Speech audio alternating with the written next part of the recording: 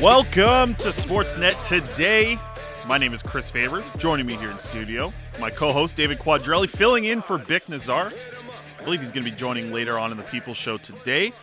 But we're here, some live sports talk to get you preview for the Vancouver Canucks facing off against the Anaheim Ducks, back in action.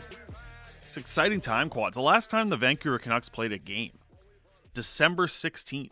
Feels like ages ago, doesn't it? You had none of your Christmas shopping done by December 16th. Absolutely, I did. November, actually, I finished it. November 28th was my last day. Actually, December 23rd, I went on a little bit of a spree. But most of it was done by November.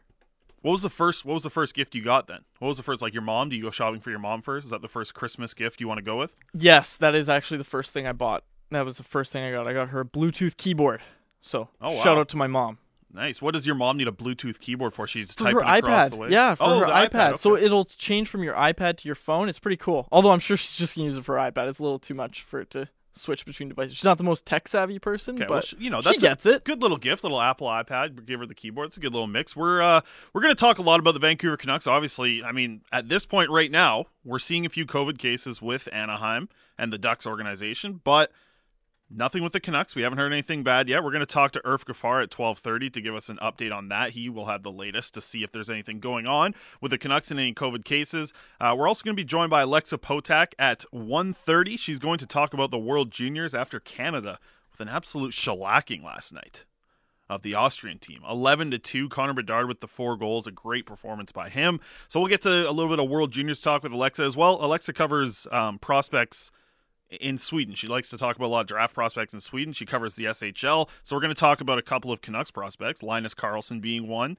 Lucas Forsell being the other. So we'll chat a little bit about that with Alexa. And then IMAC, the triple threat, he's going to join us at 2 o'clock. He's in a studio with Murph in Toronto tonight. They're over, not down in California on the road trip. But Quads, quite the jump right back into action for the Vancouver Canucks. Not only are they getting into it tonight against the Anaheim Ducks, but a back-to-back, playing another California team in the LA Kings tomorrow night. So this is no slow warm-up back into play. They are getting straight into it. You better hope that they were practicing hard. And I know you were out at practice last couple days.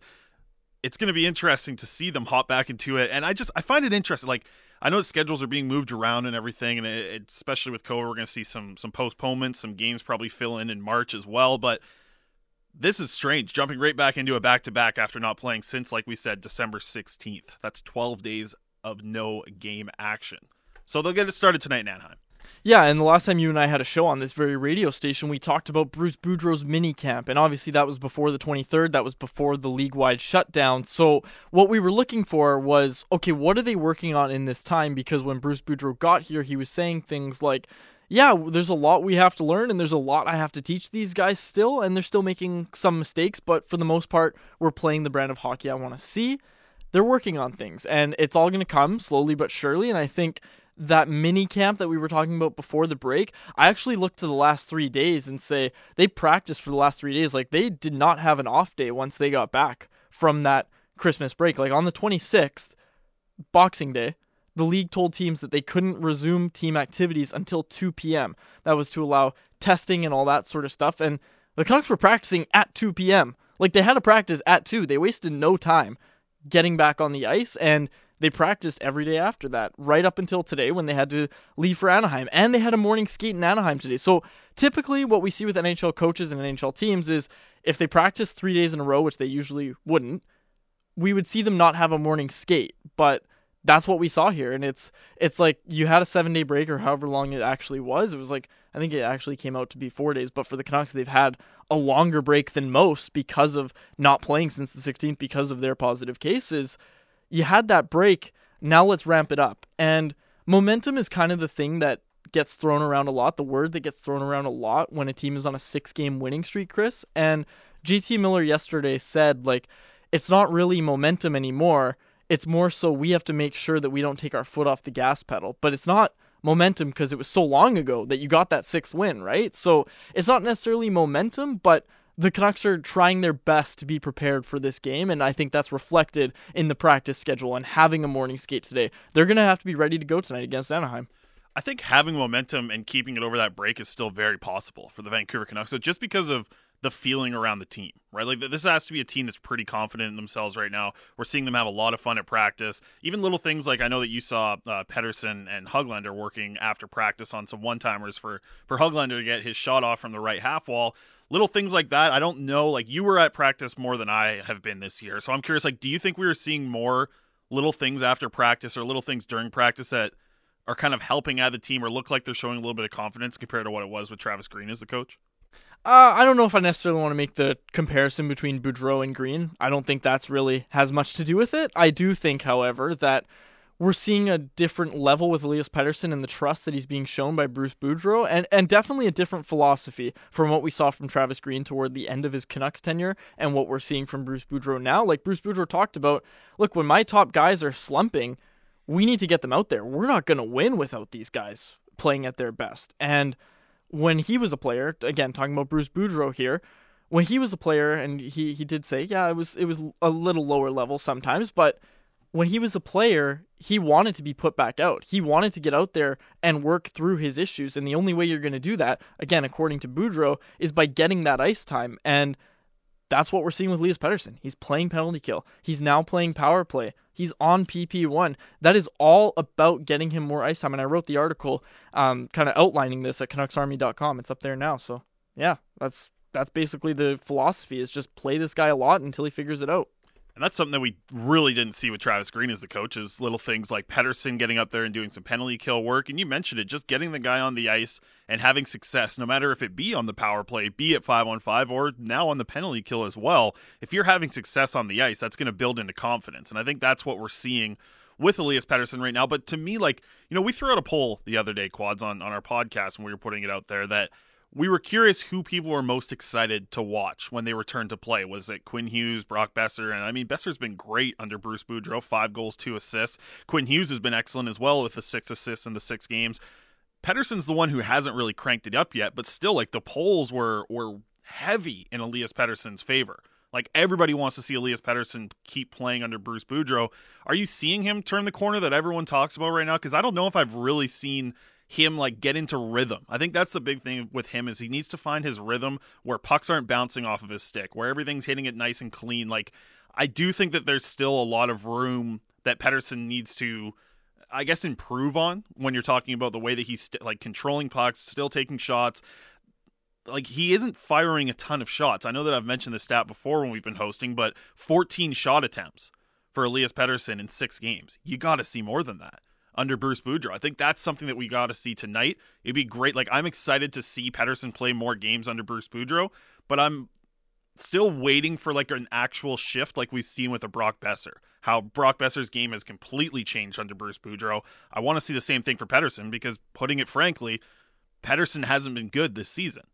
There's definitely a lot more to give from him, and if we can see it under Boudreau, that's going to be a great turnaround for him. So I think we should have some higher expectations from just him having just a little bit of a turnaround like people are hoping for right now. Undoubtedly, and you talk about turning the corner, and I don't think he's turned that corner yet, but I think the reasonable expectation, I think the reasonable take on the situation is he's looked better under Boudreau than he has at any other point during the season, and he's starting to show signs of turning the corner. And there were little flashes here and there earlier in the season, but I think we've seen those flashes on a more consistent basis now.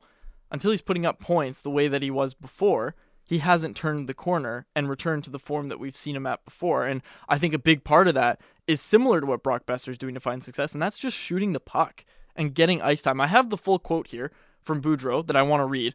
It's just when he was talking about the need to get Pettersson ice time, this is what he said. He said, in the past, for the most part, when he's playing his best hockey, the Vancouver Canucks are playing their best hockey. The last few games he played before I got here, there was a lot in the 13-minute range, and I think he's a guy that can play 18, 19 to 20 minutes a game. We've got to find ways to get him on the ice a bit more, and power play and penalty kill are 2 ways. I want him to feel important because he's vital to this team. He's bang on with that. Yeah, absolutely bang on with that. And we're getting some reaction into the 650 Dunbar Lumber text line. That's where you can hit us up, and we'll read some text on there as well. Dunbar Lumber, the smart alternative. Visit Dunbar Lumber on Bridge Street in Ladner or Arbutus in Vancouver, online at dunbarlumber.com. So 650 is where you can shoot us a text. And Quads, I guess we'll get started with this one. Unsigned, so people please sign your text. What are the Canucks practices now compared to what they were with Travis? Do you see much of a difference? From what I've seen, I found it interesting that there wasn't any line rushes. I think that was something that we saw every single practice with Travis Green. Didn't see that the other day, just yesterday at practice with the Canucks. What other differences are you noticing from Bruce Boudreau practice compared to a Travis Green practice? Honestly, you don't really notice too much. It's an NHL practice. There's not crazy differences, but you are seeing little things. You're seeing Brad Shaw work with the defenseman on flipping the puck out of their zone, and all of the defensemen coming out in media and saying that's not going to be something we do, and then it's something they do in all those games that succeeded that practice. So you're seeing those little things, and I think you're just seeing more kind of, I don't want to use the word structure because I'm not trying to say Travis Green's practices were disorganized, but you're seeing things where you can see where Boudreau's trying to change things. For example, one thing that he talked about with his neutral zone forecheck is we want to be stopping guys in front of the red line rather than behind it, because if you're behind it, they can cross the red line and they can just dump the puck in, and then you have to break the puck out of your own zone, which isn't necessarily a strong suit of the Vancouver Canucks. So he's talking about defending ahead of the red line. You're seeing that in practices. You're seeing set drills on that. You're seeing Brad Shaw work with defensemen on batting down pucks at the red line and not letting teams break out and stopping pucks at the blue line and the opposing blue line, of course, I'm talking about here. So that's where I want to jump in here, because what I've seen is that the assistant coaches are getting a lot more involved. I think maybe we're just hearing that as kind of what media has been reporting. Is that something that's actually happening on the ice? Are you seeing Scott Walker get involved? Are you seeing, it seems like Brad Shaw's the one who seems to have a much bigger role than he did perhaps with Travis Green compared to what we see now with Bruce Boudreau.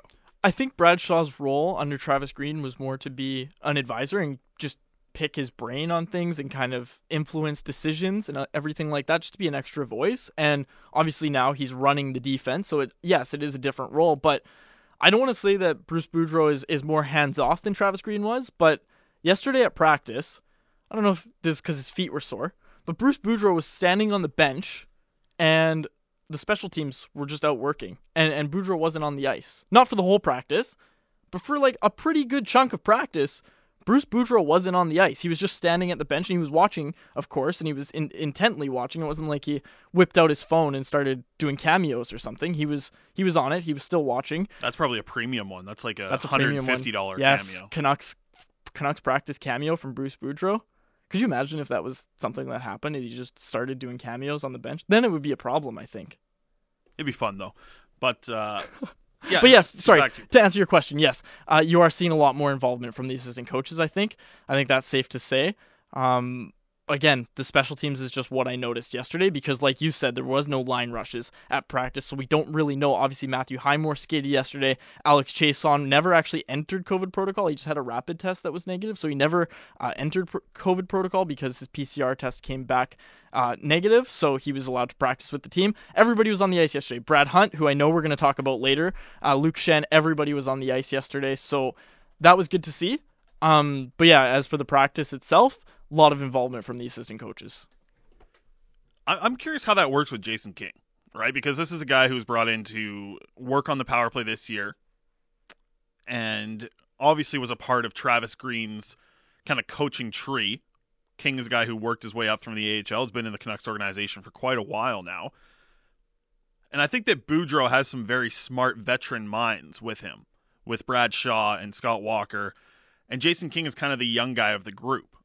So to see the power play kind of shift and have some success, do you think that there's a lot more free reign being given to Jason King at this point, or do you think it's Bruce Boudreau having more of an influence on the power play? Because we talked to Bruce about this in media, or in the Zoom calls that we've had lately, since we're not able to get back in the room just yet. But with Bruce Boudreau, it feels like there's a lot more changes happening. I'm wondering how much do you think of that is Jason King, or how much do you think of that is Bruce Boudreau, to how the different players in different spots on the power play. And we're going to kind of get into this one next year about Elias Pettersson as the net front guy. I found that a really interesting point. And Boudreau seemed to have a lot of answers to that in the Zoom call that we asked him about. So is this more of a Boudreau influence on the power play, do you think we're seeing? I'm not trying to TMZ the Canucks, but based on the press conference yesterday and the media availability, I should say, with Bruce Boudreau, he did use the word I when he was talking about putting Elias Pettersson at net front. Okay. And on the first power play unit, he used the word I. So, that could very well be Jason King saying, hey, I think we should do this, and Boudreau saying, wow, great idea, like I feel the same way. or it could be Boudreau telling Jason King, this is what we're going to do. I don't get that sense, though. And again, there's no way of knowing for sure at this point in time, but that's just something that I noticed was the word I was used in the press conference. So you guys can hit us up on the Dunbar Lumber text line. 650-650 is where you can hit us up there. We'll definitely get to some text here. We're getting a lot right now, which we appreciate. Just want to reset the show. You're listening to Sportsnet Today with Chris Faber and David Quadrelli here on Sportsnet 650. We've got an unsigned text here asking for a Travis Hamonic update. So as of the moment right now, still not activated from IR. So that could be something that comes in the next few hours here to play, but I wouldn't expect to see Travis Hamonic in the lineup tonight against Anaheim. No, I don't think that's going to be the case. And again, Matthew Highmore, same thing, did skate yesterday, but Bruce Boudreau didn't offer much of an update. Just said he's progressing well. He's skating. He's going to have to talk to John Sanderson and figure out when Highmore is going to be ready for game action. Don't expect it to be tonight. And another thing of note here from the 650 Dunbar Lumber text line, unsigned text as well. The Canucks are all Demko, with Demko spelled incorrectly. Still right. Still even if it's right. spelled incorrectly, still right. Like this team without Thatcher Demko, it's not pretty. But goalie is part of the team, is he not? He absolutely is. And I think we're expecting to see Demko start tonight. With back-to-backs, we'll probably see Halak get a game in here potentially tomorrow against the LA Kings, or maybe vice versa. It depends how they kind of want to go about that with the goaltenders. But that's another thing that we need to see continue on with this Vancouver Canucks team. Probably the only constant that you've been happy with the organization at this point could be Thatcher Demko. And that's something that Jim Rutherford and Bruce Boudreau both talked about a lot when they came to this organization, was how Thatcher Demko is a franchise goaltender, and we're really seeing that this year. We're seeing Demko really establish himself as a guy who should be in all-star games for the next few years, should be in the conversation when Team USA, if they ever get back to it, to the Olympics, is there, or World Cup situations, whatever happens. Thatcher Demko has really put a stamp on it this year, and to go through what the Canucks have gone through, to have that constant with Thatcher Demko, man, this would be a really tough situation for this team if Thatcher Demko wasn't here right now. Undoubtedly. And also, Yaroslav Halak in this situation. Imagine the situation if, and we know this story because Bruce Boudreau told it to us, Ian Clark told him that he wanted him to start that game against Columbus. He wanted to put Yaro Halak in, and that was a gutsy move. That's what Boudreau called it, a gutsy move by Ian Clark. And that was because the Canucks had a back-to-back coming up, and they were going to have to use Halak, who hadn't played in a while, so they wanted to get him a game before that back-to-back. Imagine they don't make that call, and they just stick with the hot goaltender. They put Demko in. Demko, presumably, gets the win, but Halak doesn't play.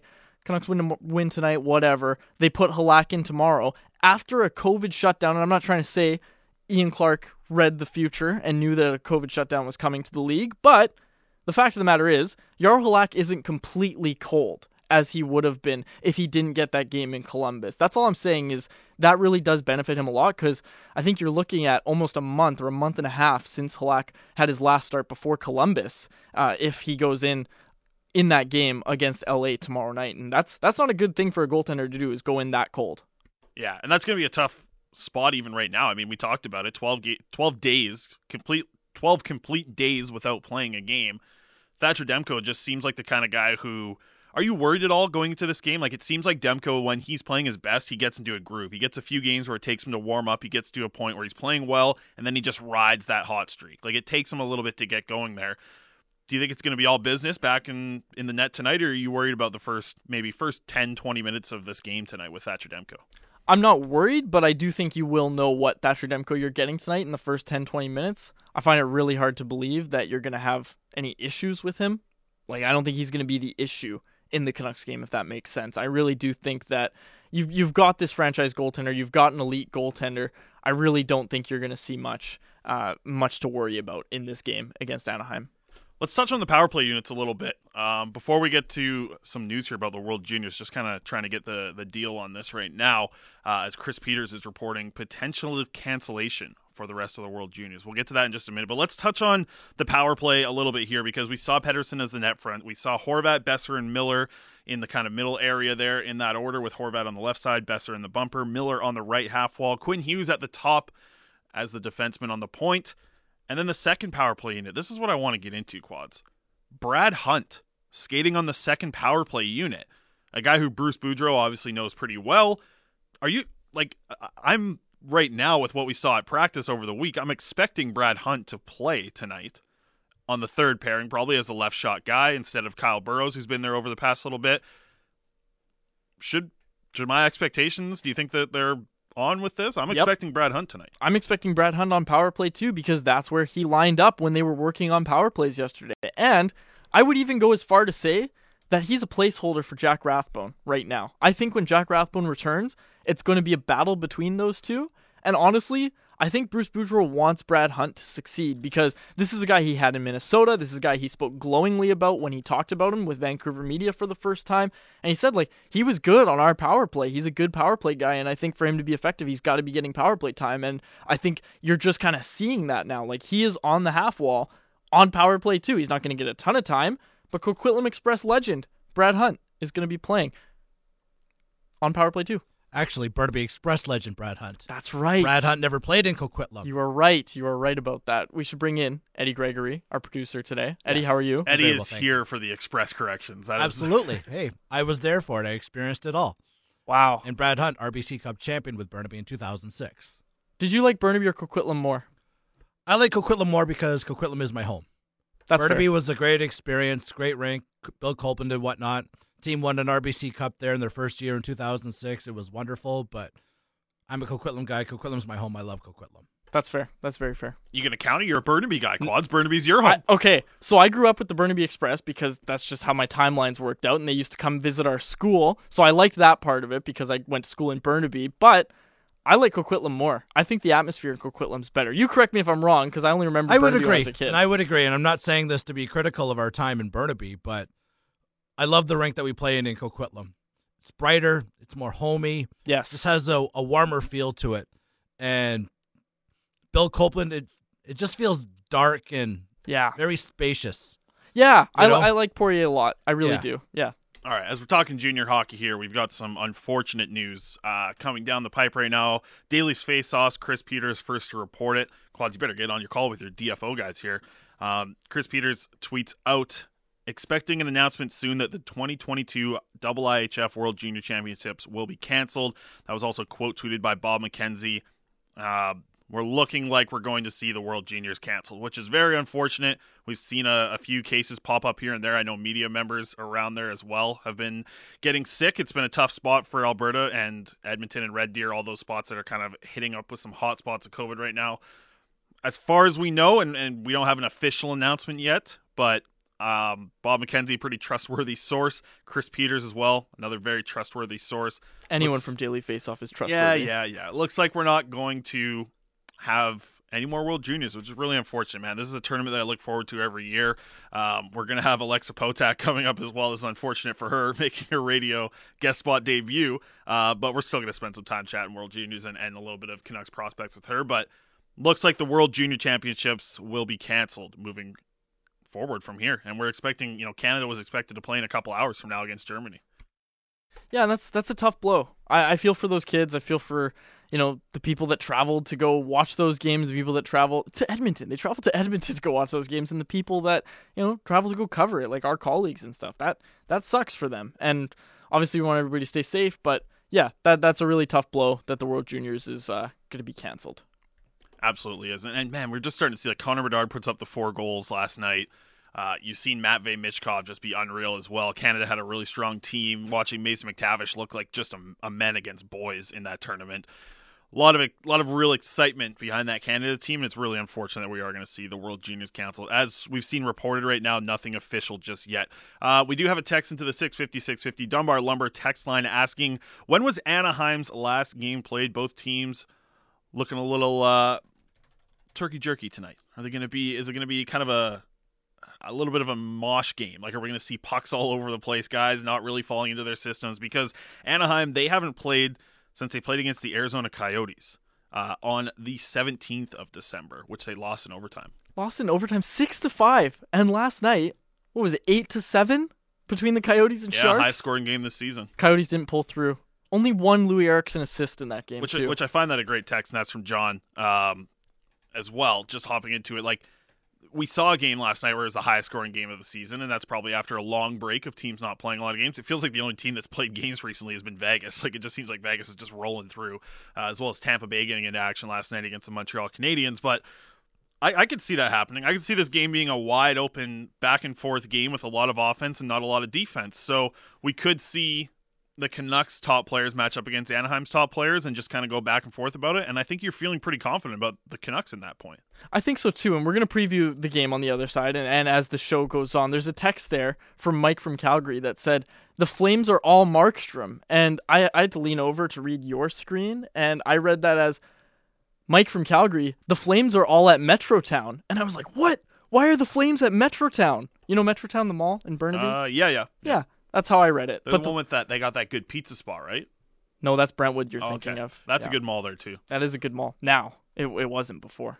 But anyway, let's go to break. All right. Yeah, we'll get to break on the other side. We're going to see if we can get, it feels like pretty much confirmation right now when you see Chris Peters and Bob McKenzie tweeting about it. World Juniors look to be canceling the remainder of the tournament. Man, just sucks because this is like a tournament that you really look forward to every year. It's just so much fun, and these first few days of it doesn't really feel like what the tournament's all about, right? Like once you get to semifinals and start to work your way from there, or even really any of the playoff series, like the way that it goes into actual having real good strong competition when the each of the pools cross over, it starts to get a lot more just better hockey with these junior players playing against each other. It's really unfortunate that we're not going to see any more World Juniors moving forward. Like I said, nothing exactly reported from the IIHF just yet, but we got Bob McKenzie and Chris Peters tweeting about it. It looks like the World Juniors are going to be canceling the rest of their tournament. So that's unfortunate news. On the other side, we'll talk to Irf Gaffar, see if hopefully there's no more cancellations to talk about, specifically talking about tonight's game as the Vancouver Canucks are set to play the Anaheim Ducks at 7:30 at the Honda Center, right? Honda Center? Yes, down that's in Anaheim? it. Yep. Okay, cool. We're going to talk to Irf on the other side and hope for some good news because we just ended this segment on some pretty bad news. You're listening to Sportsnet Today with Chris Faber and David Quadrelli here live on Sportsnet 650. Sportsnet Today. Chris Faber, David Quadrelli here. Filling in for Big Nazar. Producer Eddie Gregory. Having a little bit of his music be heard here. I think he did a good job. I think so. He gave you guys a swift kick in the teeth. I really liked it. Eddie had a smirk on his face. He was wearing his mask. He was wearing his mask. Here, but I could tell there was a smirk under his face. We said, "Can I choose the music?" We said, "All right, Eddie," but I could tell there was. I'm going to give you a taste of what I do. It's good stuff. Did. It's good stuff. I like it. A little vintage Disturbed for you kids. There we go. Kiddos. How old were you when that came out, Quads? What year did it come out, Eddie? 2002. 2. Yeah, there you go. All right. Well, I think we're going to have a little bit more of that vibe going on with the show. Appreciate that. Eddie Gregory producing the show today. As Quad's tough news coming down right now, of course. Just man, like you feel for these kids that are at this tournament, whether it be the kids from Austria that just got, whooped yesterday 11-2. They're still getting an opportunity to play in this massive World Junior Championships. Folks, if you haven't heard the news or you just tuned in right now, the World Junior Championships have been canceled. We're seeing that the rights holder, TSN, has now tweeted that out as well. Bob McKenzie, Chris Peters, everybody's tweeting about it right now. So unfortunately, no more World Juniors. Man, just a tough situation moving forward. This is a tournament that brings a lot of people together. It's the thing that I know about. It starts after Christmas. Christmas comes and then World Juniors hits right after, and see the tournament canceled. Really unfortunate for the kids in there. Yeah, you just feel for them. There's not much else to say other than you feel for the kids, especially like you said. The Austrian guys, the other guys that weren't, maybe this is their last tournament as well, right? Like, I look at Mason McTavish and other names are obviously in there as well. Even Yaroslav Askarov, I do feel for him, believe it or not. No way. I do. This is his last tournament. You think he was going to turn it around? You think he was going to ride Russia right into the final gold Absolutely medal, Askarov? Not. But it would have given me more material if he kept playing. But I do feel for him that this is his last tournament. I genuinely do. Okay, fair enough. Hey, just feel for the kids of this one. We'll bring in our next guest here. Not the greatest upbeat thing to bring him in, but Irf Gaffar joining us. Irf, how are you doing, man? Tough situation here with the World Juniors being canceled, as we just learned. Yeah, man. Honestly, initially, you just feel bad for all the kids involved.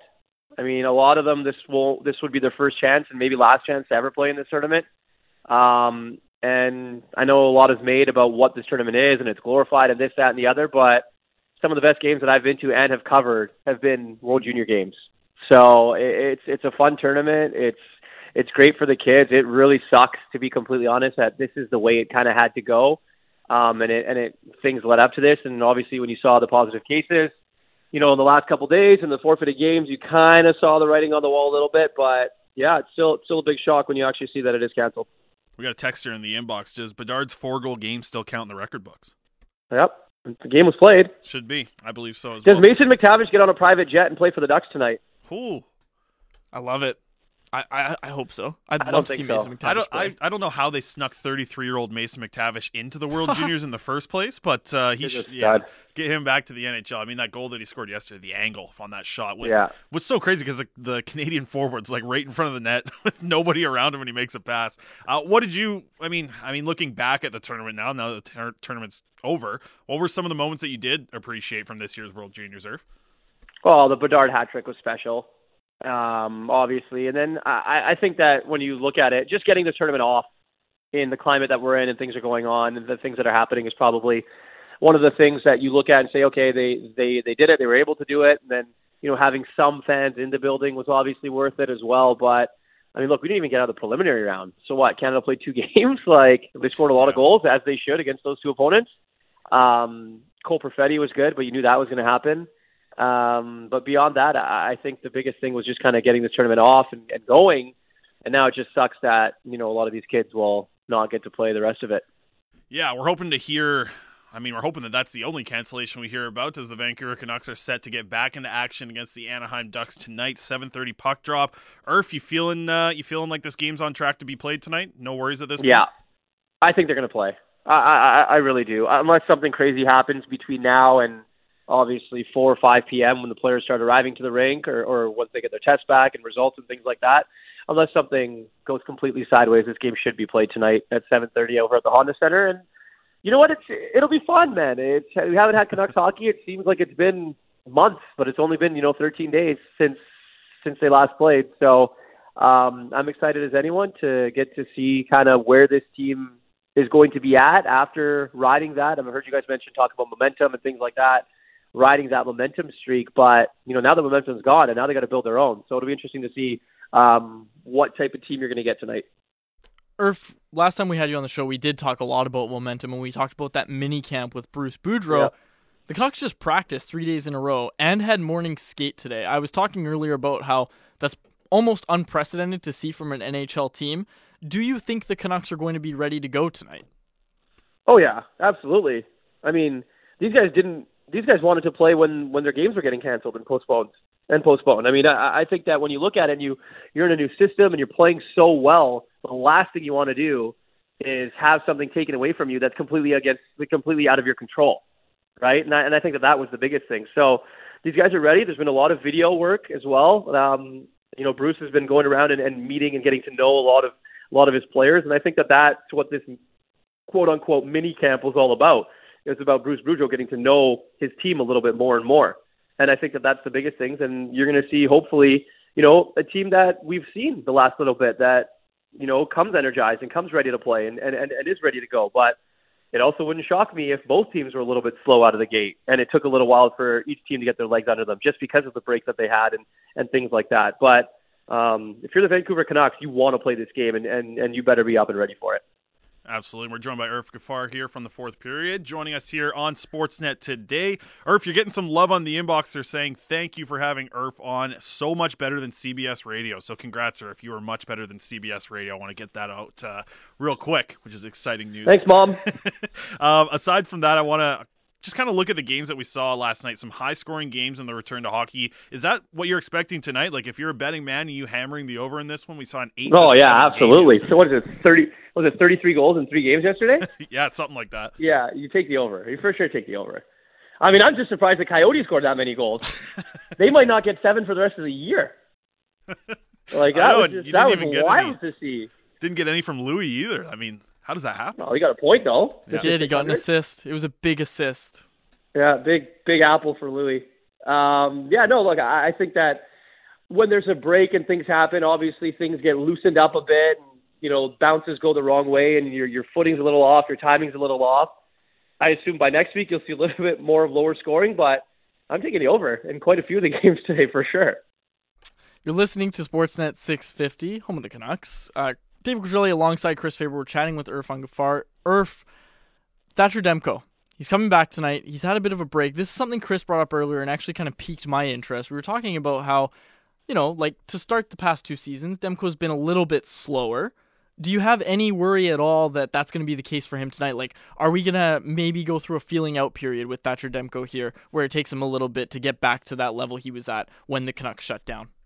Yeah, maybe. But look, I think that goes the same with every one of them, right? I think that when you don't play for a long time, you're sitting at home, you're literally relaxing, you're not doing much, right? There's not much you can do. It's not like you're going out and seeing your friends and skating and doing things like that. So I think for Thatcher Demko, he had 3 good days of practice. Obviously working alongside Ian Clark. But the thing is, he probably needed the rest, to be completely honest. Yeah. There are games where they're giving up 35, 40 shots, right, on night in and night out. And he's been the one that's had to bail them out. So when you think of it that way, this rest is probably a good thing for Thatcher Demko as they go down the stretch here. And they're going to play a lot of hockey, and they're going to need him to be at his absolute best if they're going to want to have any hope of making a run here over the next few months. And we saw Brad Hunt get some time on the second power play. Are you expecting to see Brad Hunt in the lineup tonight? Because that's kind of what we're working off of what we saw at practice yesterday. Yeah, it's going to be interesting to see. I know that obviously there's not many people down there covering the morning skate and things like that, and they're not skating in line rushes and things of that nature. But it'll be interesting. I mean, different looks are different looks, right? And whatever Bruce Boudreau wants to do, he's going to coach this team how he believes is the best way possible for them to get results. And if that means Brad Hunt is on power play too, then by all means, Bruce, have at it, right? And I think that that's one of the things when you're a head coach of the National Hockey League and you take over a team after they've had some difficulty, which the Canucks have had. You try and do everything you can to try and make things better. And they have had a lot of success under Bruce Boudreau. It's no surprise. We've seen it. We've all lived it. We've all heard the chants and T-shirts and everything.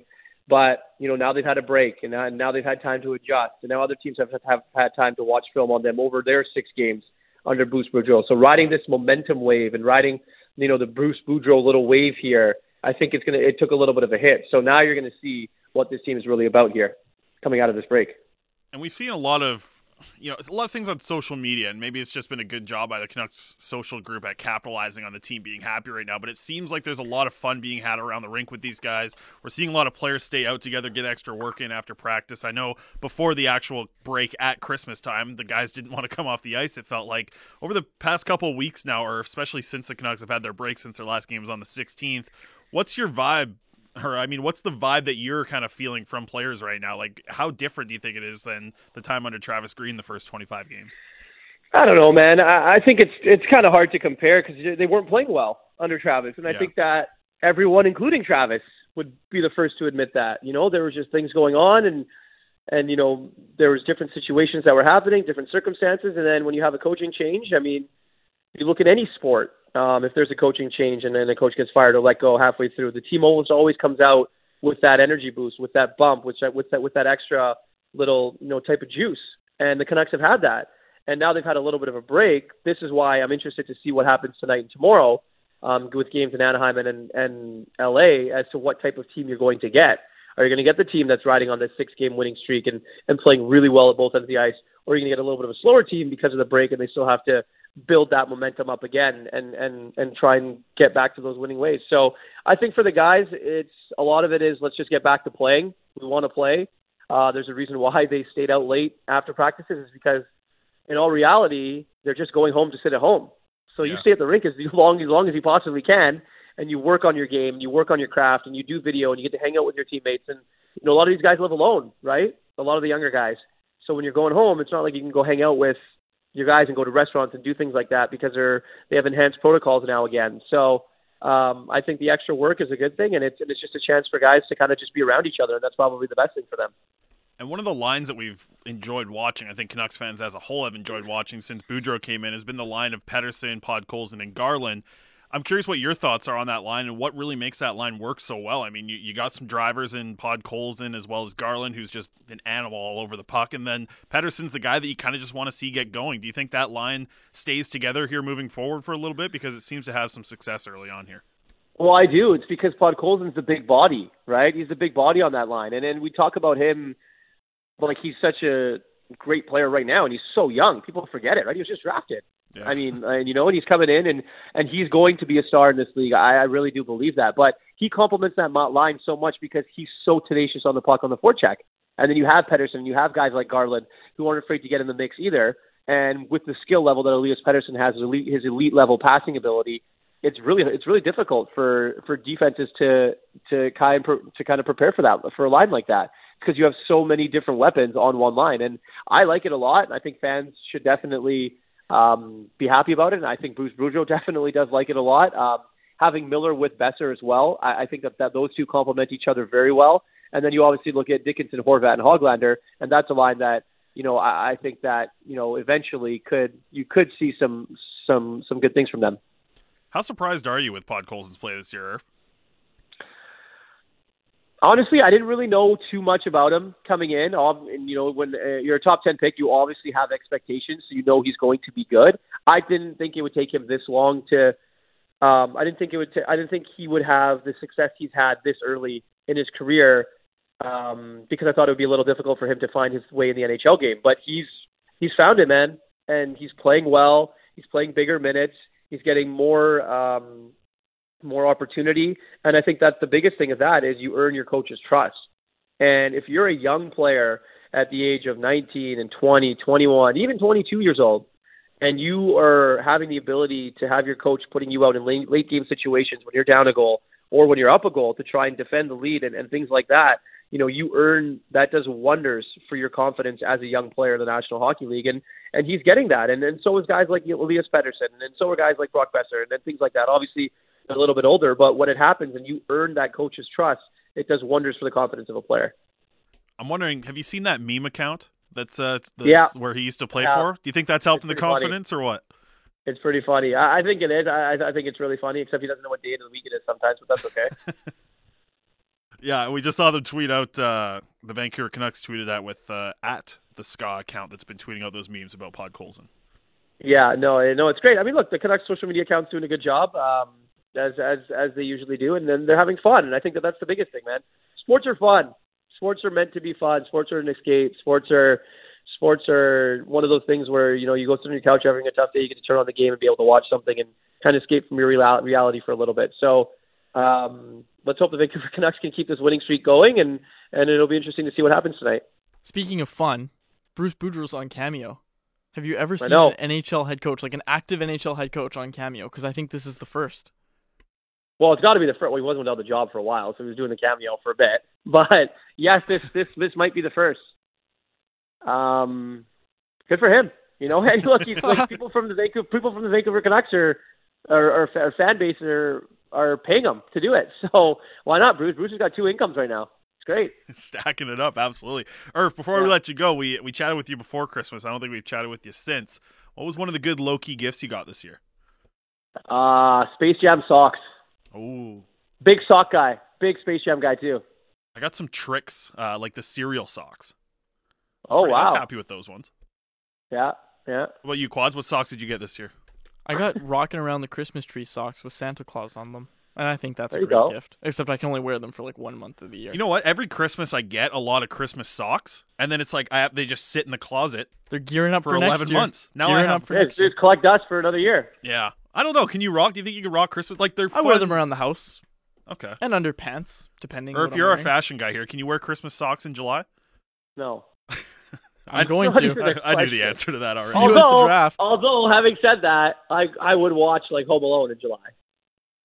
Wow. So you're anti-Christmas sock in July, but you're okay with Christmas movies in July.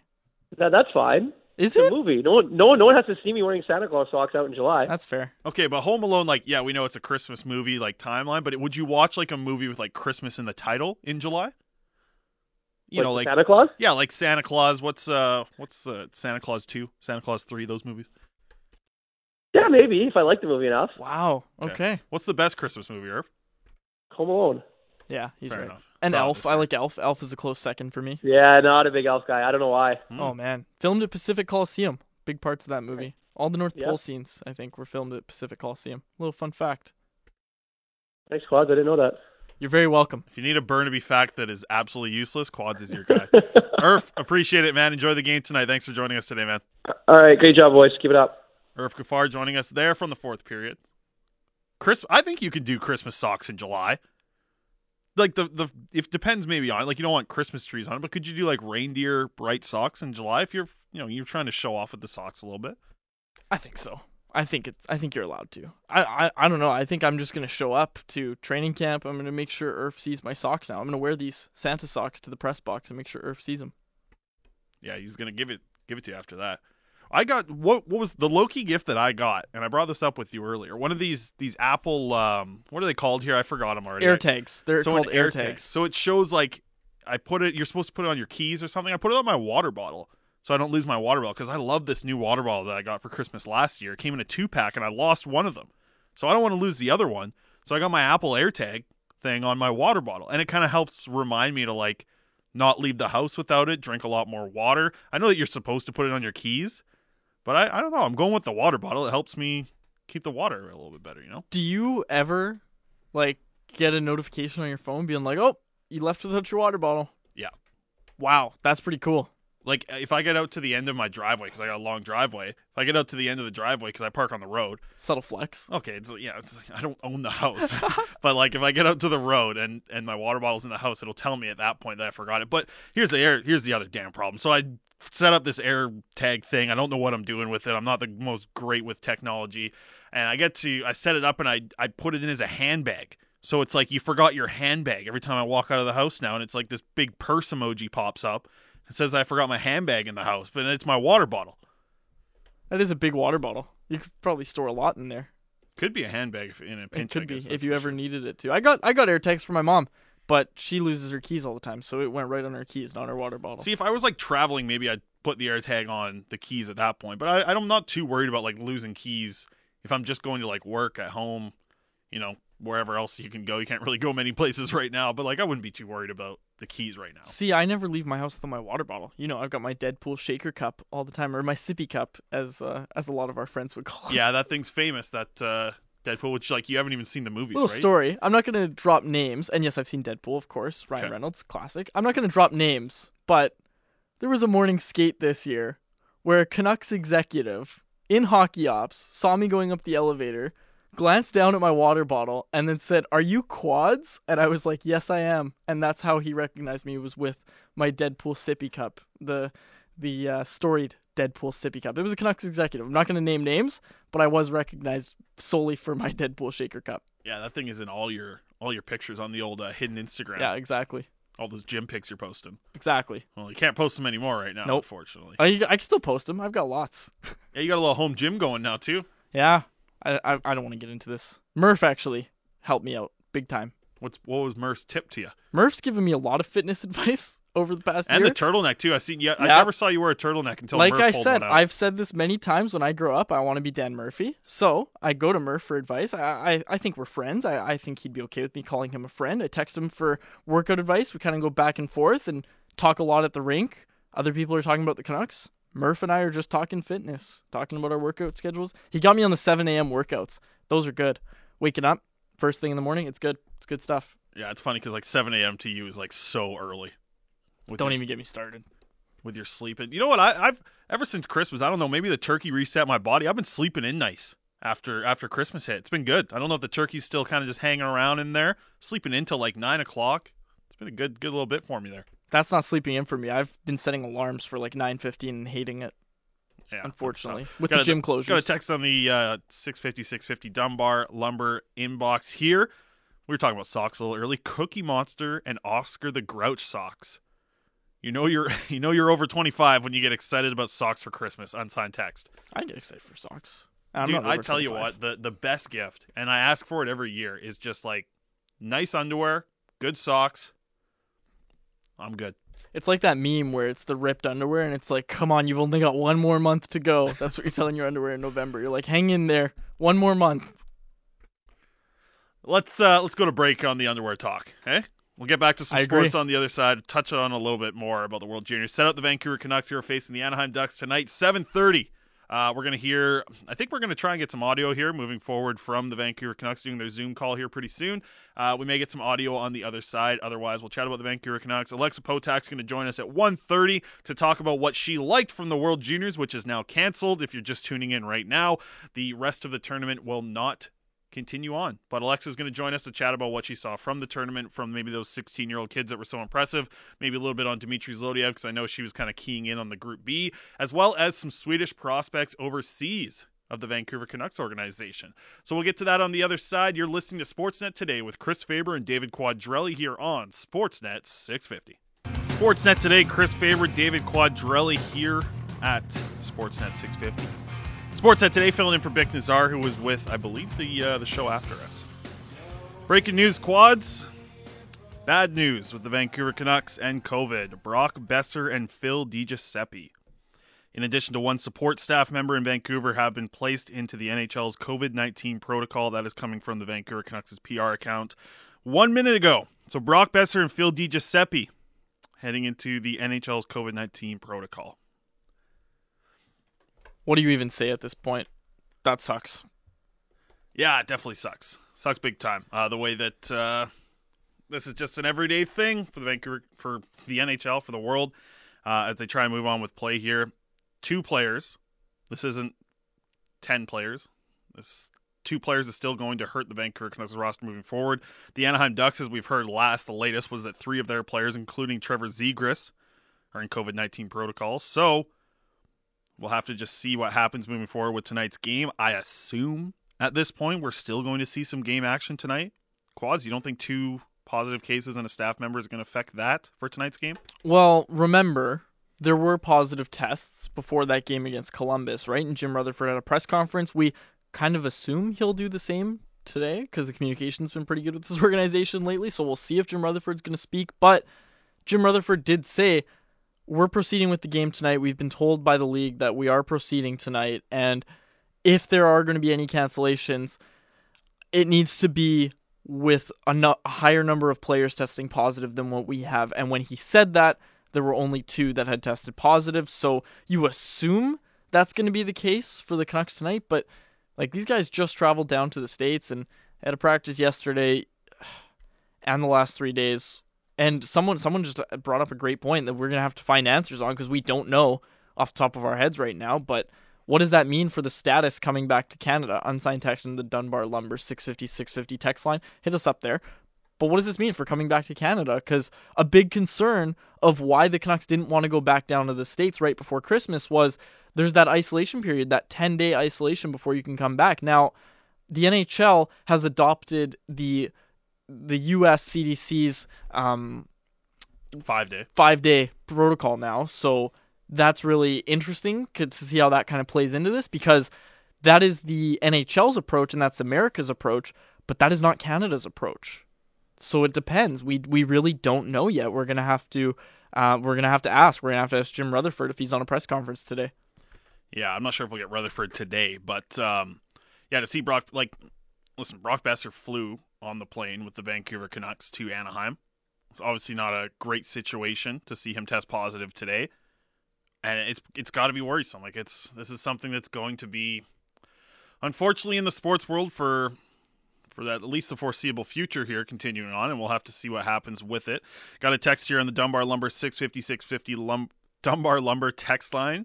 The smart alternative is at Dunbar Lumber on Bridge Street in Ladner or Arbutus in Vancouver. This is from a regular texter, Marcus in Gibson's, saying, I feel a bubble coming up in the spring. I tell you what, if you see this many players missing out throughout the leagues, I wonder if a bubble is the way that they want to move forward, specifically when you start to get to playoffs again, if things haven't improved by the time we get to playoff action, which I really hope they do. Because this is getting hard to talk about every week, every show, every day, every hour on sports talk radio is talking about COVID, and that's unfortunate. But that's the world that we're in right now, and we're just going to have to work with it going forward, as the news is just coming down the pipe right now that Brock Boeser and Phil DiGiuseppe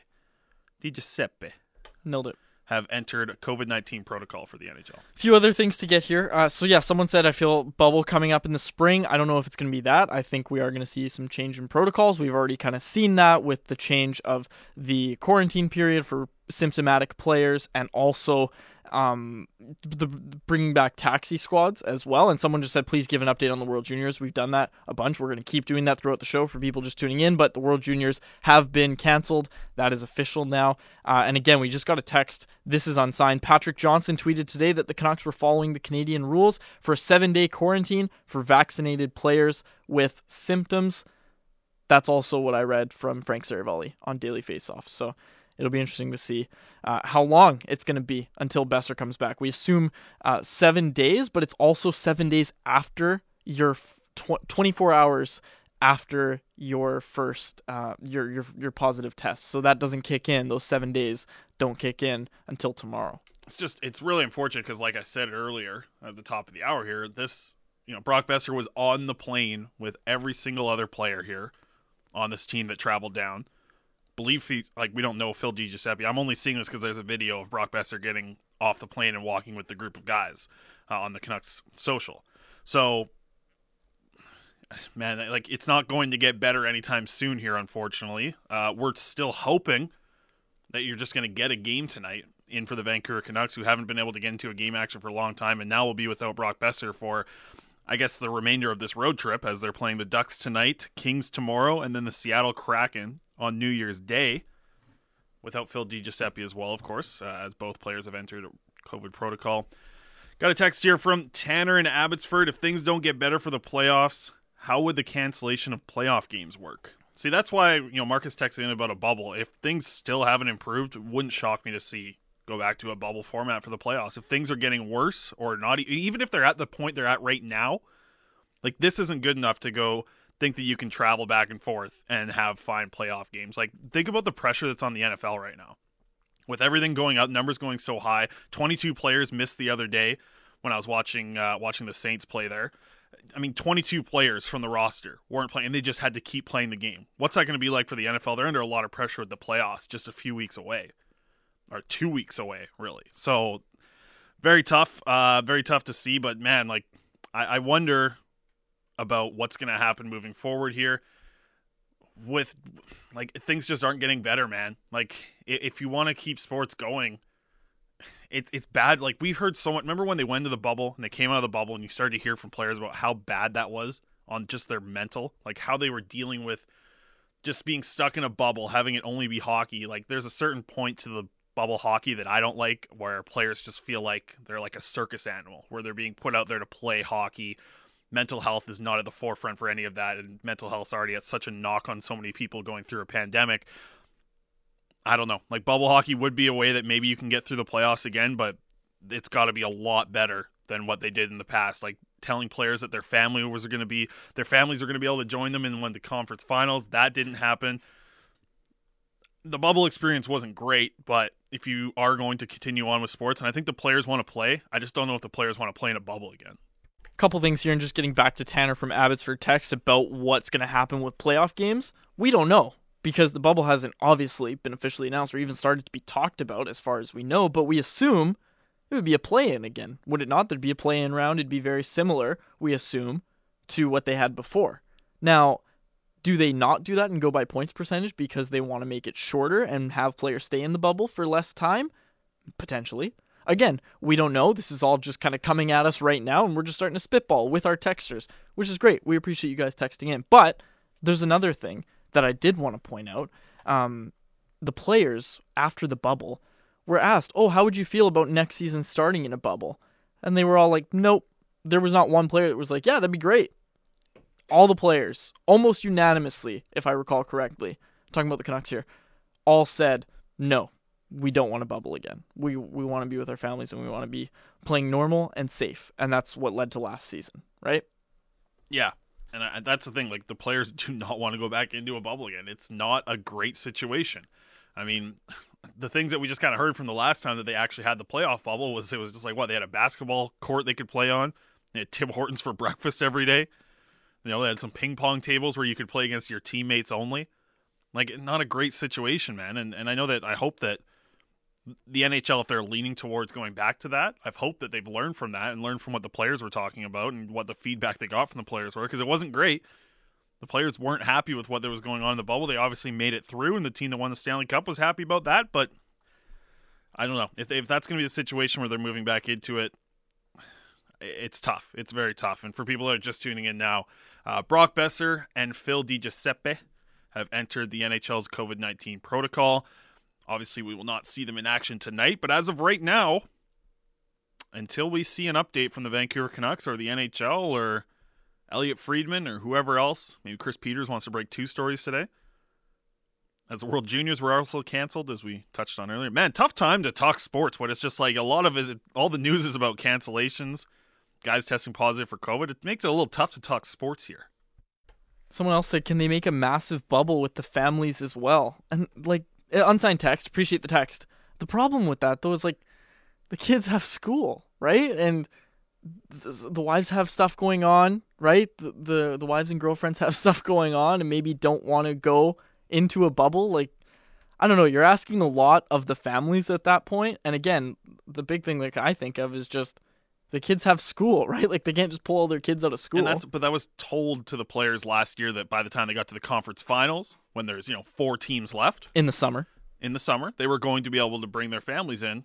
That didn't happen though, right? Like, that was I think a major letdown. Was like, I remember seeing, was it one player in the Stanley Cup final in the conference finals last year? His family like lived around Edmonton and they were able to like drive in. It was one family. Forget the player now, but maybe someone in the text line can help me out there. But it was one player's family. He was the only like person in attendance at the game because they moved into the bubble as well.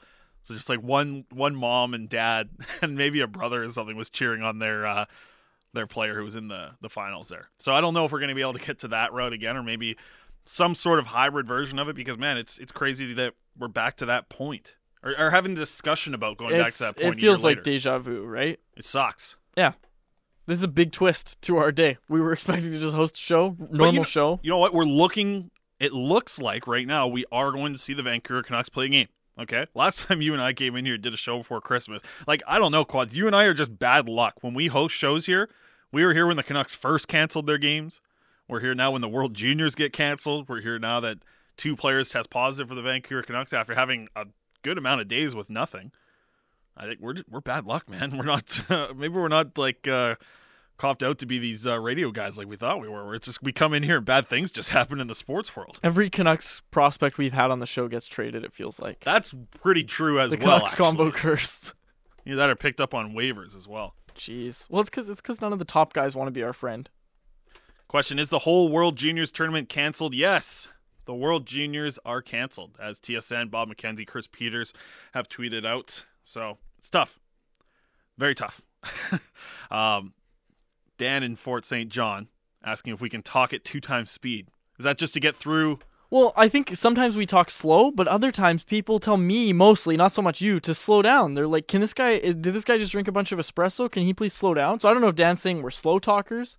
I don't think I'm a slow talker. Sometimes. But I get stuff in the inbox all the time. People telling me to slow down. Maybe don't give this kid so much coffee. Maybe Dan's running on a few espressos. He wants us to get up to his level. Yeah, Dan might have been the Spro King today. Just around the corner here, we are going to we're going to get to Don't At Me in the next couple minutes. I see a few of them piling in right now, so get your Don't At Me's in, and we'll jump into that in a few minutes. Unfortunately, I don't know. We'll try and have some fun with it, but it's been a lot of bad news going into today right now as we've touched on it as the show has started. World Juniors canceled. We're still going to talk some World Juniors with Alexa Potack in the next segment here. We're going to talk about some Canucks prospects overseas as well, which I'm still excited to do, which is going to be some fun, but we'll have to see. I like right now we're expecting to see a game. We're expecting to see Brad Hunt play on the second power play with the Vancouver Canucks. Obviously, Brock Besser being out of the lineup affects what you're going to see on the power play unit for the Vancouver Canucks. And if they're expected to play tonight, Quads, we see the first power play unit with Pettersson, Horvat, Miller, Hughes, and you're missing a guy in the bumper. Is that Podkolzin's spot now, do you think? Or do you think Pettersson moves into the bumper and Podkolzin moves on to the first unit? I mean, with Brock Besser coming off of that unit, who's the guy? I mean, Podkolzin wasn't even on the second unit. So who do you think hops up and plays on that first unit now? I do think it's Podkolzin because Nils Höglander took Podkolzin's spot in the bumper on PP2. I do think it's going to be Podkolzin in that bumper spot on the first power play unit because not only has he done it before for the Canucks and for Bruce Boudreau, but he's not on the second power play unit. I don't think they want to change up their formation with having Elias Pettersson at the net front, as we talked a lot about in hour one. Elias Pettersson was at the net front yesterday in practice during the drills, and Bruce Boudreau was talking about how it's really important to just get those skilled guys out there. So with that in mind, I could see a world where he's not married to the idea of Elias Pettersson at net front because, like he said, it's all about just getting your most skilled guys on that first unit.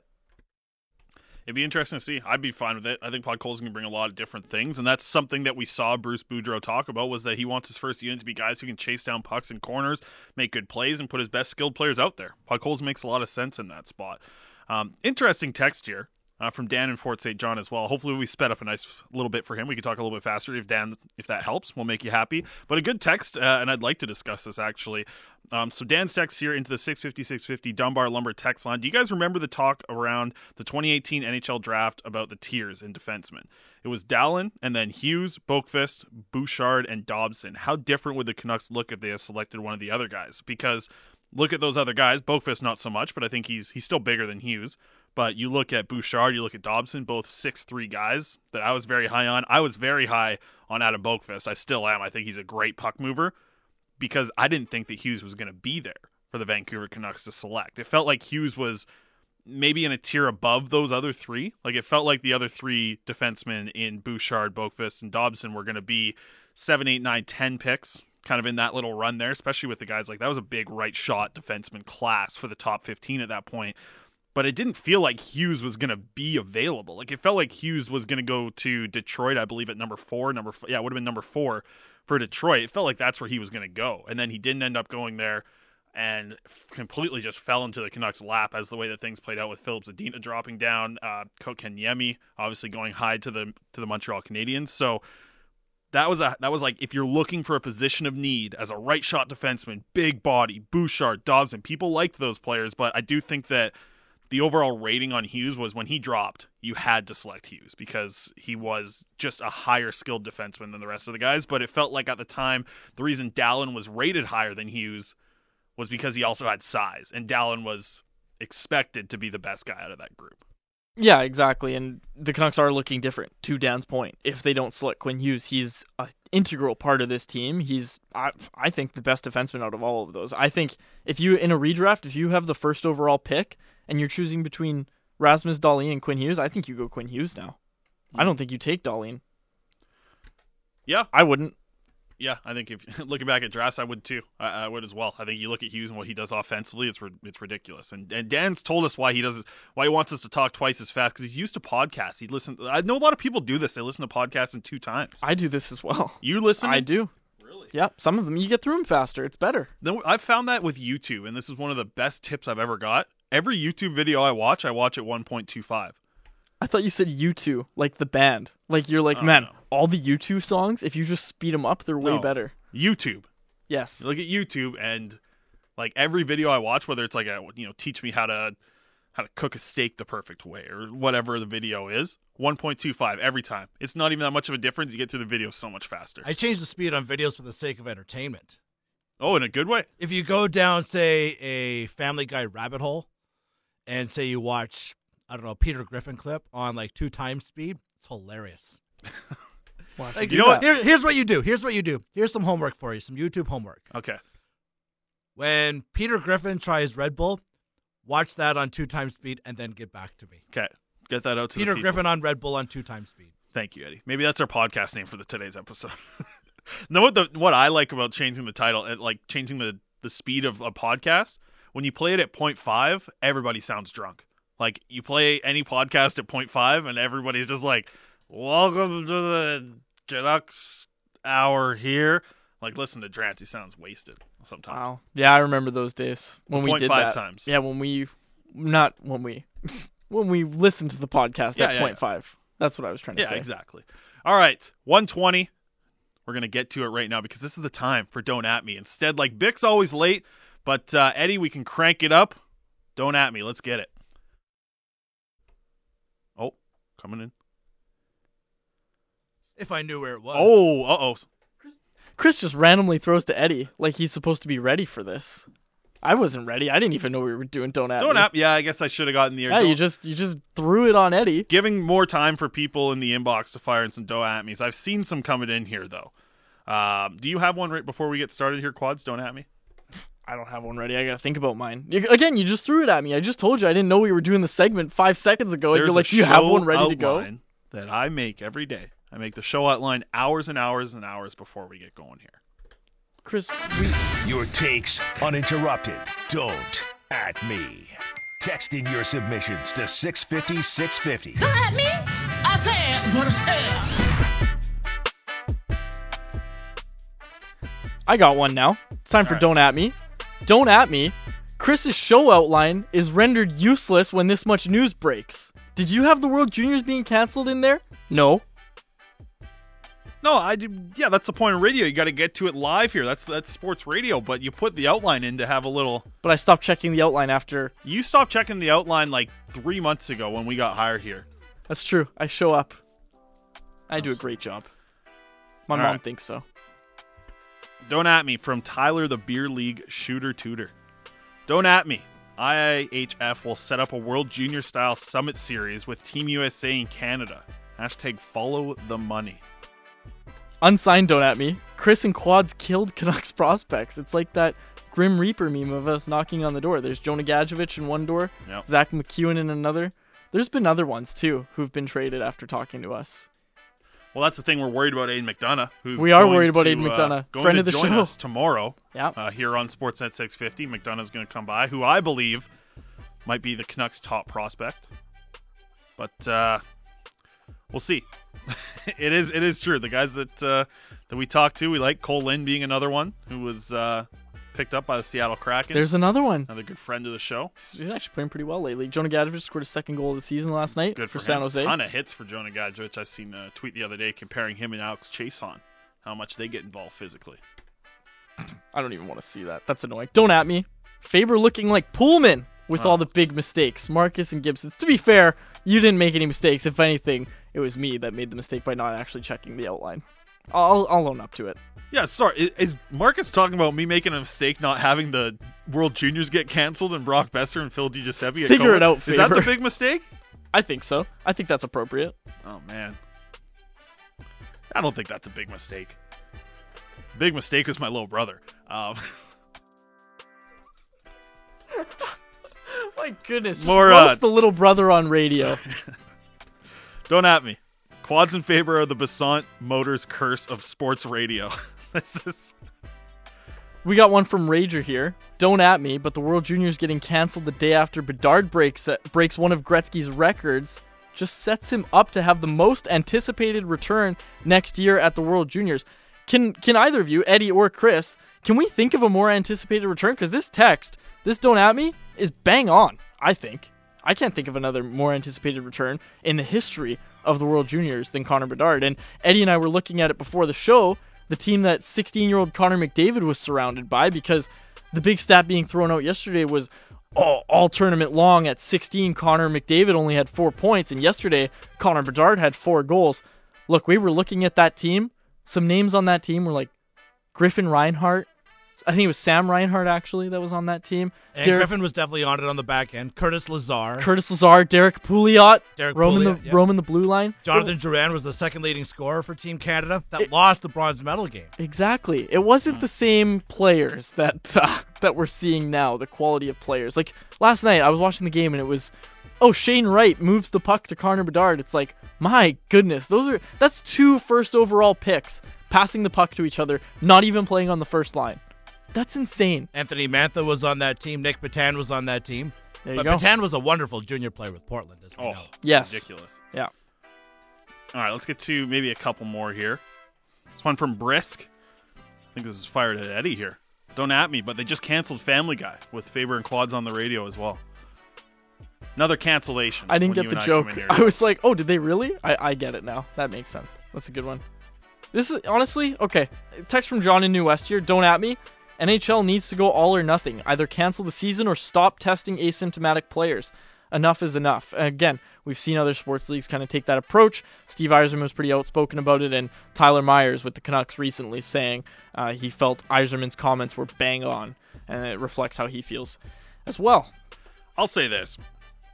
I don't think the way that things are going right now are not working for sports.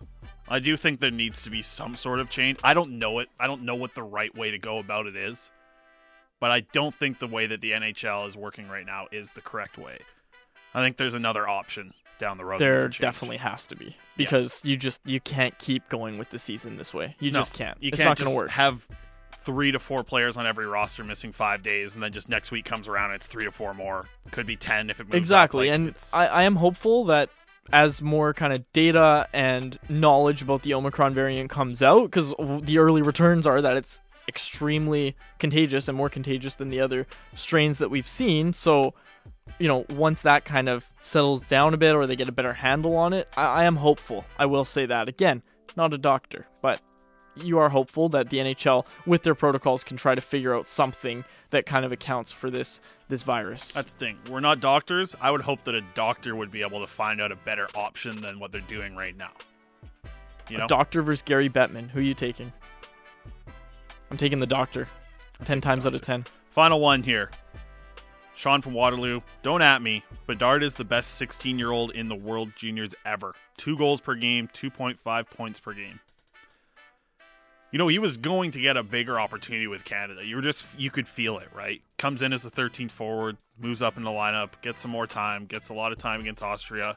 You just had a feeling he was going to get more minutes going up here. But that statement can't be made against the quality of competition like you had in Austria. Yeah. That was just that was shooting fish in a barrel yesterday, with all due respect to Austria.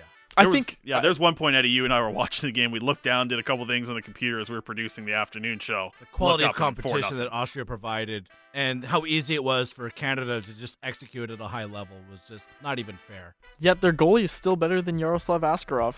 Very interesting. But we'll talk about that later, potentially. But I think, to be fair to Sean from Waterloo, I'm pretty sure he was saying that tongue-in-cheek. Because by the numbers, he's right. 2.5 points per game. Yeah. That's not a serious thing. But we're not supposed to at him. That's the whole point of this. Not adding him. But, I'm going to at our last one here at John. Because according to John, the game's on tonight because guess what? The $3 game day Big Mac deal is on right now on the McDonald's app, so we know the game's confirmed happening tonight. At least we got that looking forward to with tonight's game. If you missed it earlier, Phil DiGiuseppe, Brock Besser heading into NHL COVID protocol. The World Juniors have been canceled. Things are falling apart. We still got a Canucks game hopefully tonight. And on the other side, we're going to talk to Alexa Potack about the World Junior Tournament, what she saw from it in the early stages, and we're going to spend a little bit of time talking about some of the Canucks' Swedish prospects. So we got Alexa Potack on the other side. But you are listening to Sportsnet Today. Chris Faber here alongside David Quadrelli live on Sportsnet 650. Sportsnet Today. Chris Faber, David Quadrelli filling in for Bick Nazar. If you're just tuning in, a lot of cancellations today. World Juniors have been canceled. No cancellations on the Vancouver Canucks game just yet, but we do have 2 positive, I guess not really positive COVID cases. We know that the 2 Canucks have entered COVID-19 protocol, Brock Besser and Phil DiGiuseppe. That's going to affect tonight's game, obviously. The Ducks in their own, they have, the latest I saw, 3 players in COVID-19 protocol.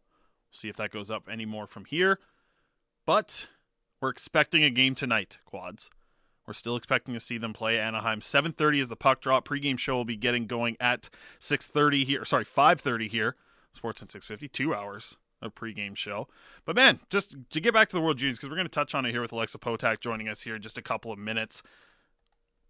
It's really unfortunate, man. This is a tournament that we all look forward to every single year. You want to see this get into the actual semifinals, get to the finals, get some really good junior hockey going, and it's too bad. It's too bad that we get to this point, but what are you going to do?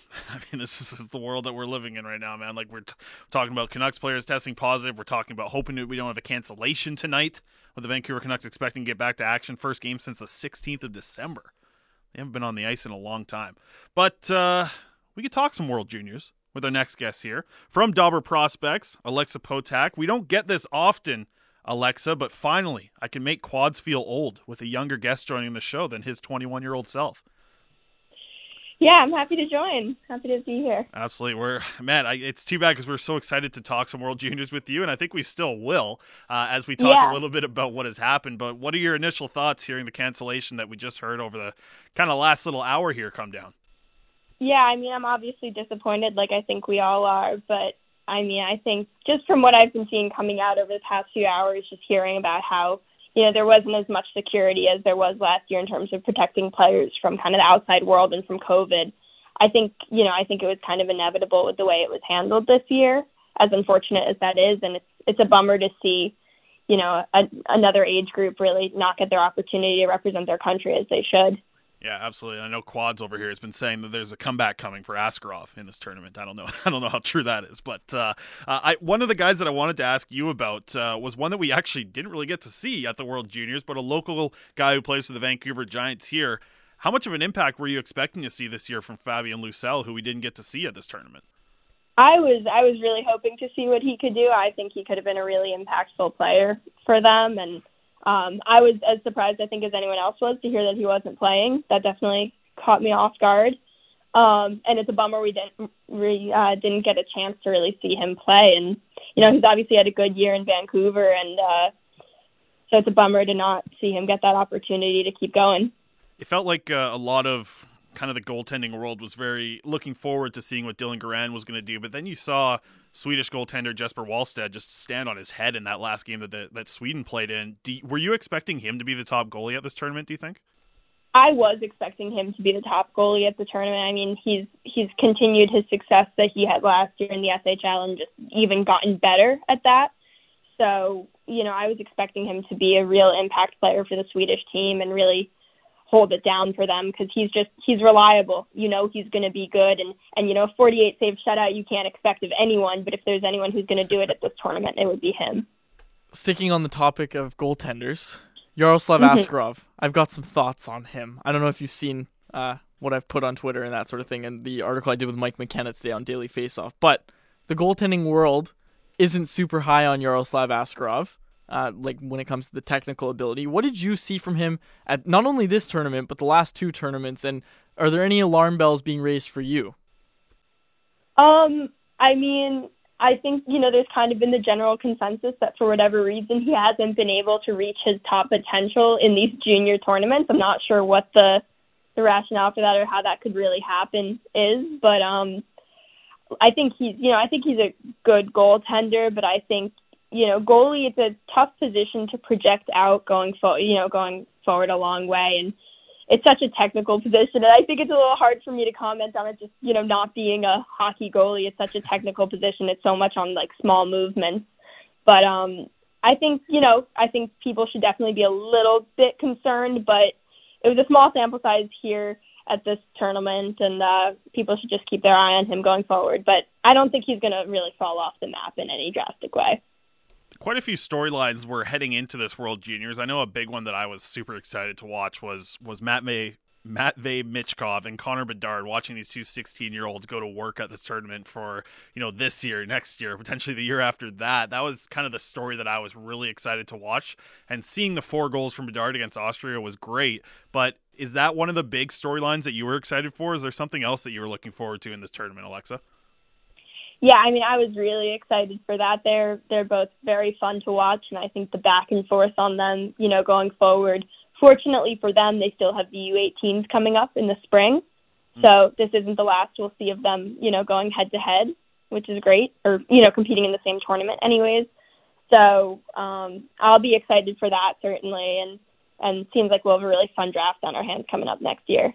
Do you think that there's a chip on Michkov's shoulder to prove it? Because unfortunately, obviously his deal with the KHL is going to keep him there till he's 23, 24 years old.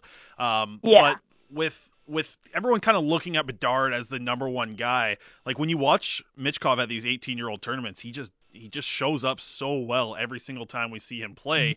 Do you think that he's got a lot to prove and he wants to prove that he's the number one guy ahead of Bedard? I think he certainly does, and I think he also has a bit of a chip on his shoulder too, because his KHL experience, there's kind of a mindset in the KHL, I think, among a lot of the coaching that it's not really worth playing younger guys. It's a lot about veteran leadership, and you see it again and again where these incredibly talented players do not get the opportunities that they, quite deserve. So I think that was a big storyline for him in the KHL. So he's really been able to hone in on his skills and just become a really powerful hockey player when playing in the MHL and the Russian Junior League. So, I think when he comes to these tournaments, these are the people he's playing around, on a daily basis. And I think it's easy for him to just continue his dominance. You're listening to Sportsnet Today with Chris Favor and David Quadrelli. We're joined by Dauber Prospects' Alexa Potack. Alexa, when you look at this Group B, I know that you wrote about that for Dauber. What was one of the things that you were excited for as the tournament kind of progressed through, like with USA, Russia, Sweden? What was another storyline? Because I mentioned the 16-year-old kids. That's something I was super excited for, but we were about to start seeing some really exciting games in that group. I mean, that felt like, I heard some people mention like the group of death, because it felt like a really strong group. It's the group that you wrote about recently for Dauber. What were some of the big stories that you were kind of expecting to see play out here if the World Juniors didn't get canceled? I mean, Team USA obviously has a lot to prove, and they've got a very strong team this year. Going back to Team Russia a little bit, I think it was very interesting that they left out, most of their North American prospects. I'm not really sure what influenced that decision, but to leave out, I think people who really could have been core players for the team, I think that was very interesting and a bit of a questionable decision. So I was interested to see how, their team would do, at the beginning, but also as the tournament progressed. When we look at some of these players, like, I mentioned Fabian Lucel a little bit earlier. Who was another player on Sweden that maybe is draft eligible this year that you were excited to watch play out through this tournament? I mean, there's not that many Swedish players, honestly, on the team. There's no one that's technically for this draft class upcoming.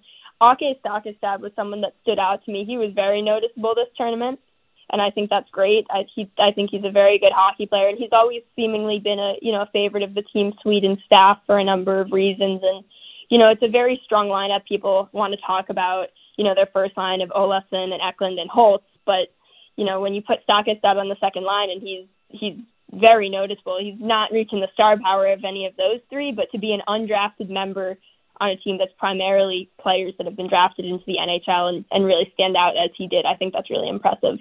Now, I want to go over to the SHL a little bit, Alexa. I know you cover that as well. And a lot of Canucks fans have asked about Linus Karlsson, who's got 23 points in 29 games, really looking like he's finding his offensive rhythm here in the SHL this season. Should Canucks fans be excited about him potentially coming over to the AHL soon, or even having some NHL potential? What are you seeing from Karlsson this year?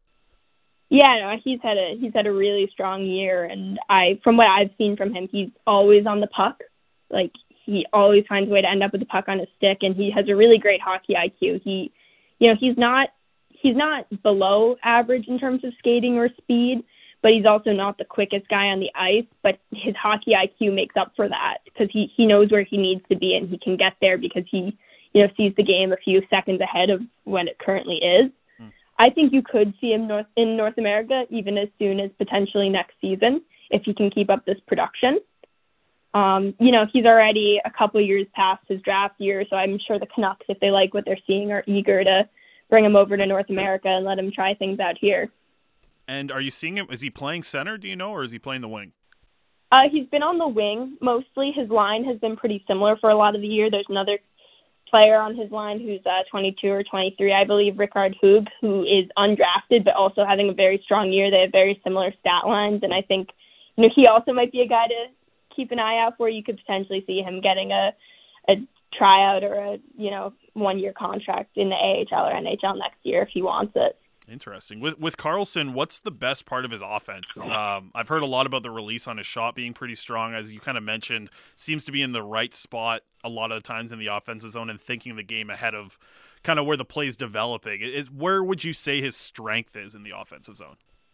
I mean, I've seen a lot of really great plays in terms of his puck skills and his stick handling. I think that's something that's a big part of his game. He has a good shot for sure, and I think that's something a lot of people will notice. And I mean, I think just overall he seems to have really found the rhythm, like you said, offensively, and I think that that's something that Canucks fans should definitely be getting excited for. Well, that is exciting. Another one that I know that we were both excited for, you and I talked about him after the draft this past year when the Canucks selected Lucas Forsell in the 7th round. He's got almost 40 games of hockey in right now, whether that be at the J20 League or now kind of playing more consistently in the SHL, getting some decent games where he's getting into the teens for minutes. He scored his first SHL goal the other day.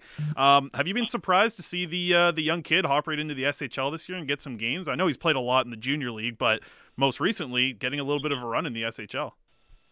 Yeah, I mean, part of me is a bit surprised, not about him, but just that there are very few 7th round players that can make it into the SHL the year prior to the draft. Right now there's only two, and it's him and another player on Färjestad in Joel Nyström, who's a Hurricanes prospect. But for him, I mean, look, he's clearly putting up real numbers in the Swedish Junior League, and I think that's been his strongest suit. I think in the SHL, I think he looks a little bit behind the pace of the game. But, I think overall when I watch him play, I think he has a lot of work he needs to do. But for a 7th-round pick, I think it's something that should make Canucks fans happy that he's getting the opportunities that he's getting. And he's definitely showing improvement in a lot of his game.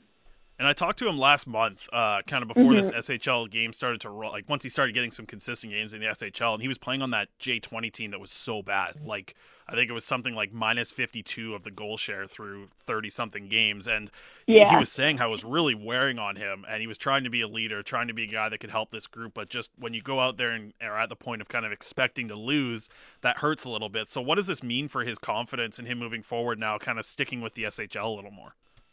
I mean, it's certainly a huge boost to his confidence.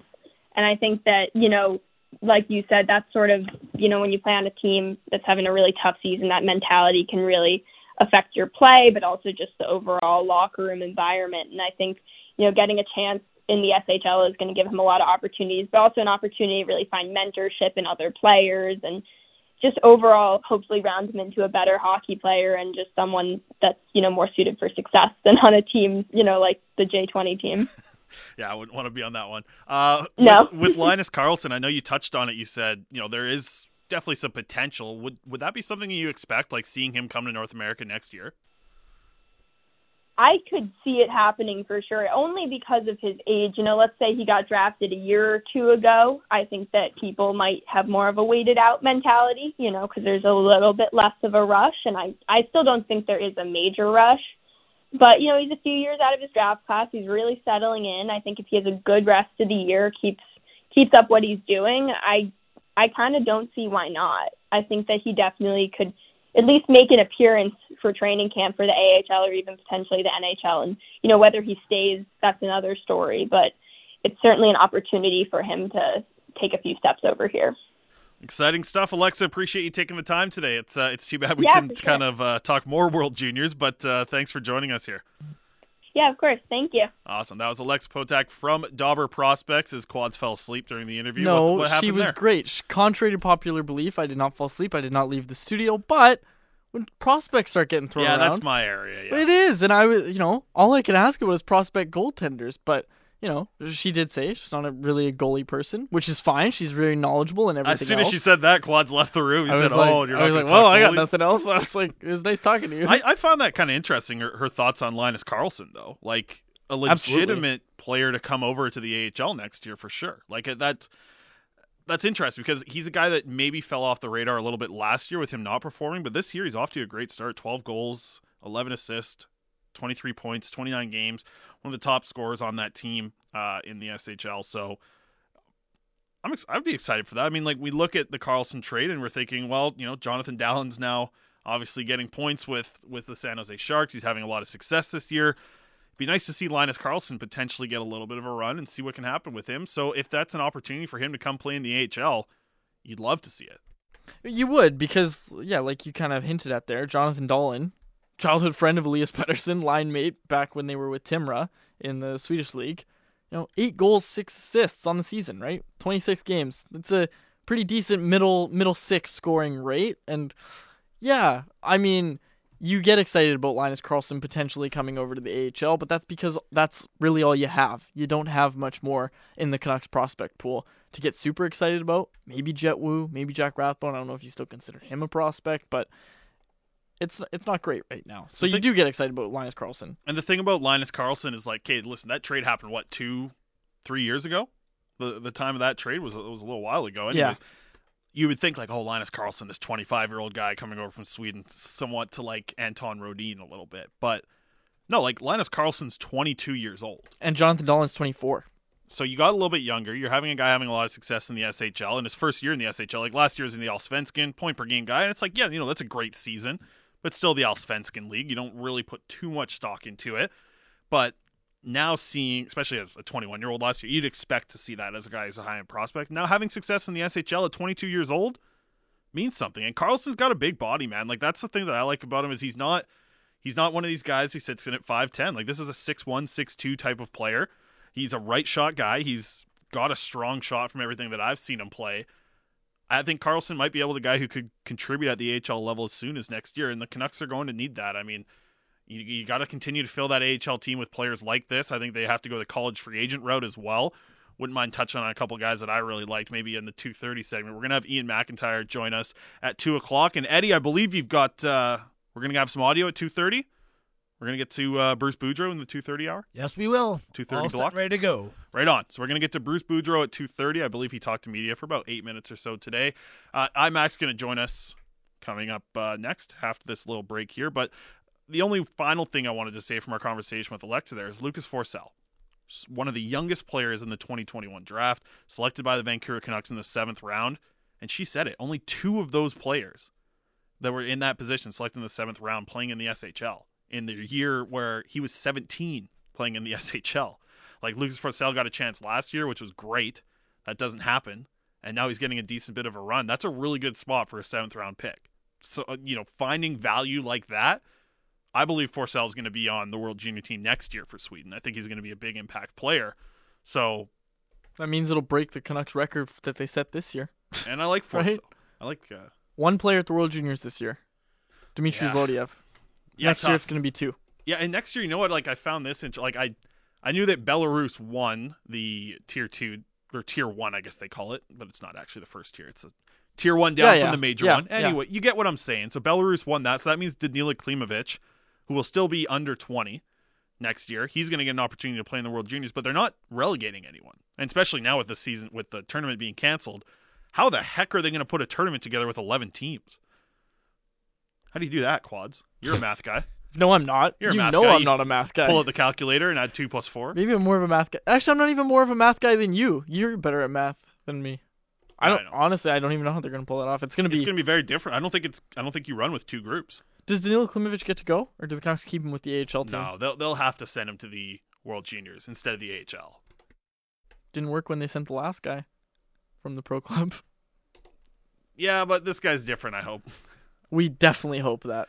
I hope so. Hope there's a long NHL career here for Danila Klimovich. Yeah, and I mean, to see what he's already doing at the AHL level, you'd expect him to be a very strong player against U20 competition. You want him at this tournament. Yeah, like, it's no easy feat to play at the AHL level. I thought they should have him at the one that Belarus just won. Like, I thought Danila Klimovich should be there. I just thought it's, breaking up his season where a guy who struggles with, he doesn't speak English great. Like, he's really struggling with English from what I've heard from the players around. Like, even players that play on his line joking about how he doesn't talk at all to them. That's tough. I was thinking, give him a little break, send him to Belarus, hang out with some of the guys that he could speak his language with. But I think that's something we'll see next year. I don't think they'll keep him in the AHL for the actual big World Junior tournament, but 11 teams at next year's World Juniors. So we'll see. Getting a lot of texts about the $3 Big Macs. Maybe we'll get into that. Someone, Marcus and Gibson said $3 Big Macs, and Quads didn't run out of the studio during an interview. We'll see. Iain McIntyre's coming up. Speaking of Big Macs, we got iMac coming up next. Very good. We should tall character. Maybe Iain McIntyre. See if we could slip one by him and just call him Big Mac and see what he says. I'll do it before a question. You're gonna do that? Probably not, but I'll think about it. Maybe. I wonder if I could slip it past him, or if he'd call me on it right away on radio. Now, Big Mac, just open a question with Big Mac. That's what you call setting up a nice segment here coming up. Iain McIntyre on the other side. You're listening to Sportsnet Today. Chris Faber, David Quadrelli, live on Sportsnet 650. Sportsnet Today. Chris Faber, David Quadrelli, filling in for Vic Nazar. Eddie Gregory has dropped the mood from earlier on his rejoiner music. Slowing it down, Eddie? A little bit. Keeping you on your toes a little. Okay, that's what I like. That's my motto as the producer for music, is I want to surprise people, keep them on their toes. So I like absolutely. That. I have my own taste, and I'm mixing it in, and I go around a little bit. Okay. Get some in sync next time, or what? God, no. We are not the same then, Eddie. I gotta say, Eddie is shooting up my producer power rankings. Yeah, I like the music. Eddie hasn't done a weekend show for us. No, he hasn't. So he's not officially on the power rankings. But I'm putting him on, and I'm putting him in the 2 spot ahead of you. Well, I got a little argument against that. I thought I've done a pretty good job producing, but you only did it once. Yeah, and it was excellent. Eddie Greger doing a great job there. We are just about to be joined by Iain McIntyre. Big Mac. Call him iMac. People in the text line calling him Big Mac. Are we going to be able to sneak one in by him? The Big Mac of the Sportsnet lineup. Someone here. texted And that he's in. over I'm in not taking Toronto. credit for that. Someone texted that in. I'm back over in Toronto in the studio with Dan Murphy tonight, as we are expecting to see a game tonight. 7:30.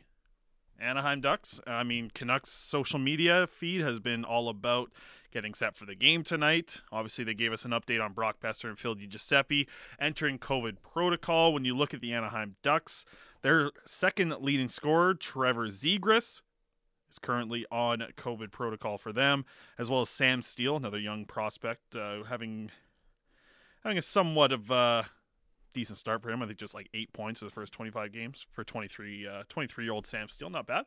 And also, we should mention World Juniors canceled.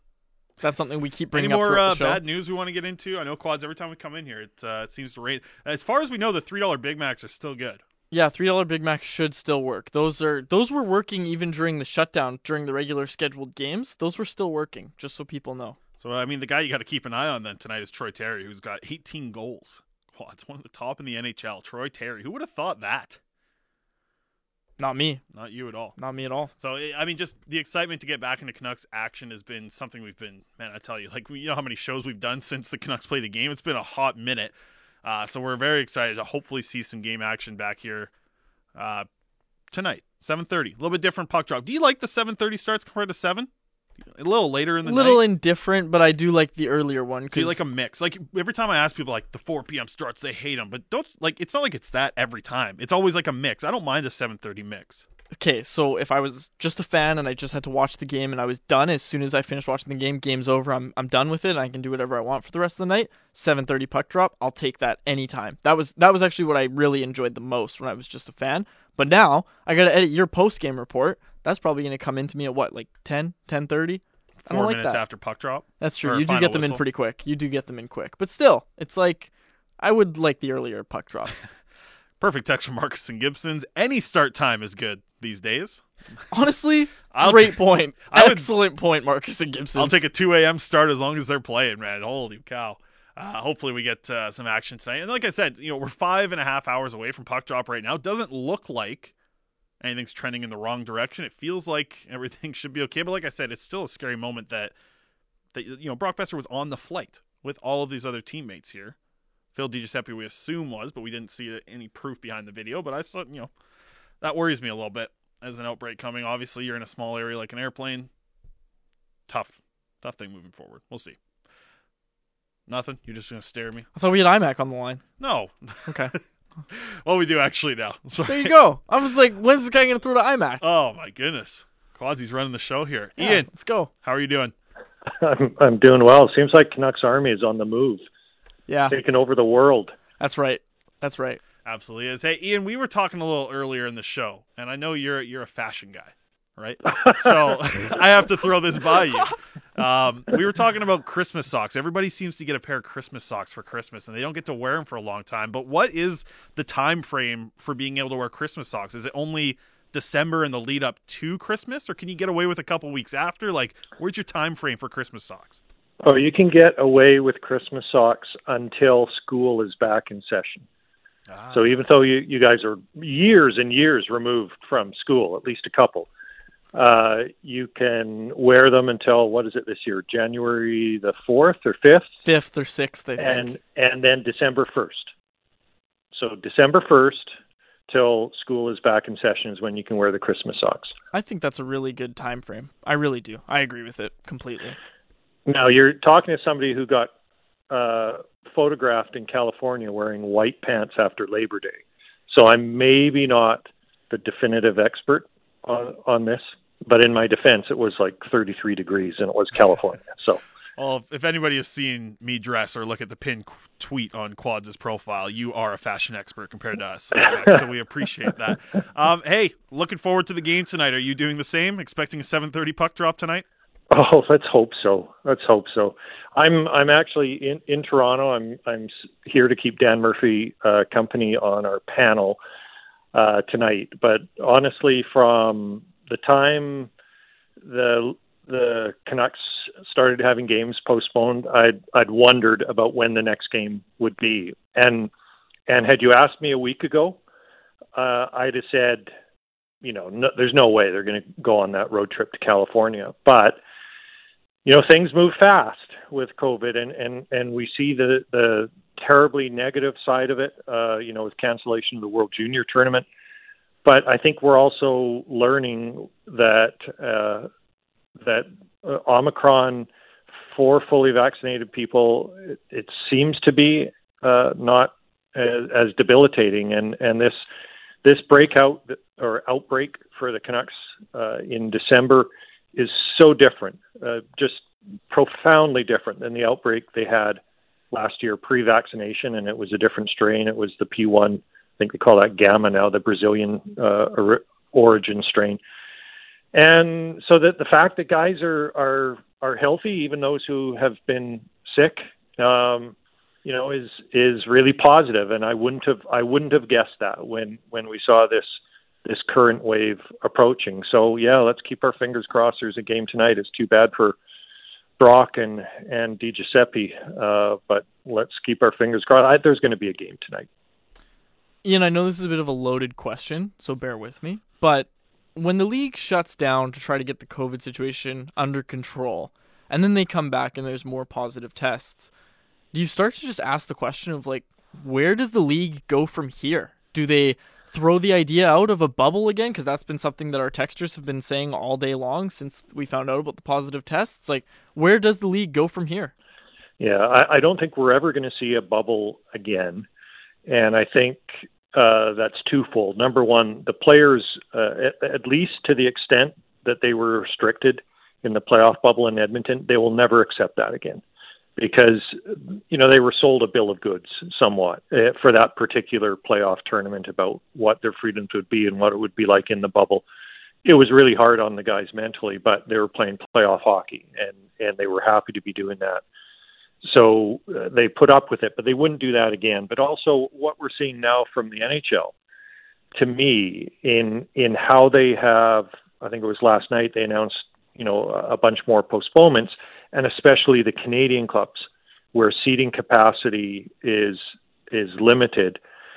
To me, this is an economic issue now for them. And to some extent, let's not kid ourselves. There's always been a huge economic ramification for the NHL and all this. When they talk about doing what's best for players, well, we saw when they tried to force this inhumane schedule on the Canucks after the COVID outbreak last spring, we saw that, the economic interests to some extent are always going to be weighed heavily against the interest of player safety. But I think right now, the fact that the NHL has postponed some games, and Winnipeg and Calgary, I believe, I don't have the list in front of me, but to me, there's an economic concern here about not just not playing, about, even playing in very limited or zero capacity. I don't think the NHL is willing to do that. So that's why I say I don't think they're going to go back into a bubble where there's no fans and they're trying to play these games.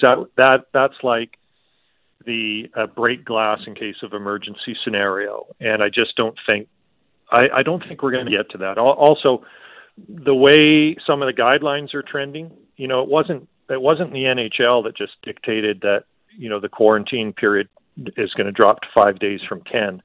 That was the Centers for Disease Control in the United States. And the Canadian equivalent is also reassessing quarantine time. So in that respect, and I know maybe that's a very faint silver lining for anybody who is legitimately sick right now, and I'm sorry if they are. It's what we've all feared for almost 2 years now. But as far as a silver lining goes, that's a positive sign that the quarantines are mandated from health officials, not from the league, is getting shorter, not longer, or staying the same. So it's hard to see sometimes the progress, and that's probably not even the right word for this, but I think they're creeping slowly in the right direction, and I think they're going to get this season in with fans. That's what we were kind of talking about in the last segment, was just like, hey, listen, not making any changes wasn't going to work. Like, some sort of change was going to happen moving forward. Otherwise, it's just going to be, 3-4 guys every week and kind of move this forward. That's something that you can't have regularly here with these teams if you want to expect to get some games in. But like we're expecting a game tonight, and I'd like to talk a little bit about that as well. I found it kind of interesting seeing Brad Hunt on the second power play unit the other day with two defensemen. Are you expecting to see Brad Hunt in action tonight for the Vancouver Canucks as they return to action here against the Anaheim Ducks? Well, you never know. We've known a little more with Bruce Boudreau than we had with Travis Green about what the lineup is, but he didn't say that, so we'll see. But normally, that practice time is so important, and Boudreau has emphasized during this break how important those practices are, that I don't think, there's been a degree of experimenting going on, but I don't think they're going to waste quality practice time with something that they have no intention of using. So I think there's a solid chance of that. I think, the bigger question about the Canucks, 12 days between games after their longest winning streak in 2 years was interrupted. And it wasn't just the winning streak. As we all know, it was the feelings that go with it, the happiness of the players and the vibe around the team and their confidence level. All of that was interrupted. So the question tonight is really, can they engage again, as if, it's been 2 or 3 days since the last game instead of 12. Can they play with that same intensity and confidence that they showed in that 6-game winning streak? Because as several of them, including Boudreau, have noted, they ain't done nothing yet. Like it felt good, I'm sure, for them, but all 6 wins has done, especially now that they shut down a couple of days before some other teams before the break, so other teams got to make up some of the games at hand. All it's done is carve the deficit from whatever it was, 12 points to 6. That's winning 6 in a row. And Boudreau did say in that Christmas message, which I love. You can play that for January 4th, the Boudreau Christmas message. It's not like the Sox. There's no moratorium on it. But, he said 10-0 is better. Honestly, if they win 10 in a row, they might be in a playoff spot, but probably not. That's how far down, how far back that deficit was from where they've started. Ian, you also talked with Jim Rutherford recently, and I found some interesting quotes from him out of there. One of the things that I kind of wanted to ask you about with the conversation was how different a feel it feels like with Jim Rutherford wanting to use a lot of different voices, get a lot of different people in different points of hockey that have strengths, whether it be in analytics, scouting, whatever it is. What is the difference with Jim Rutherford now coming in as the president and currently interim GM with wanting to have more voices at the table compared to what we saw before? Well, I just think it's hugely beneficial. He wants people who have had a different journey to this point. Everybody has to be qualified for whatever, these senior jobs are for the Canucks, but he wants them to have had a different journey to get to that point so that there can be this diversity of opinion and leading from a diversity of experiences.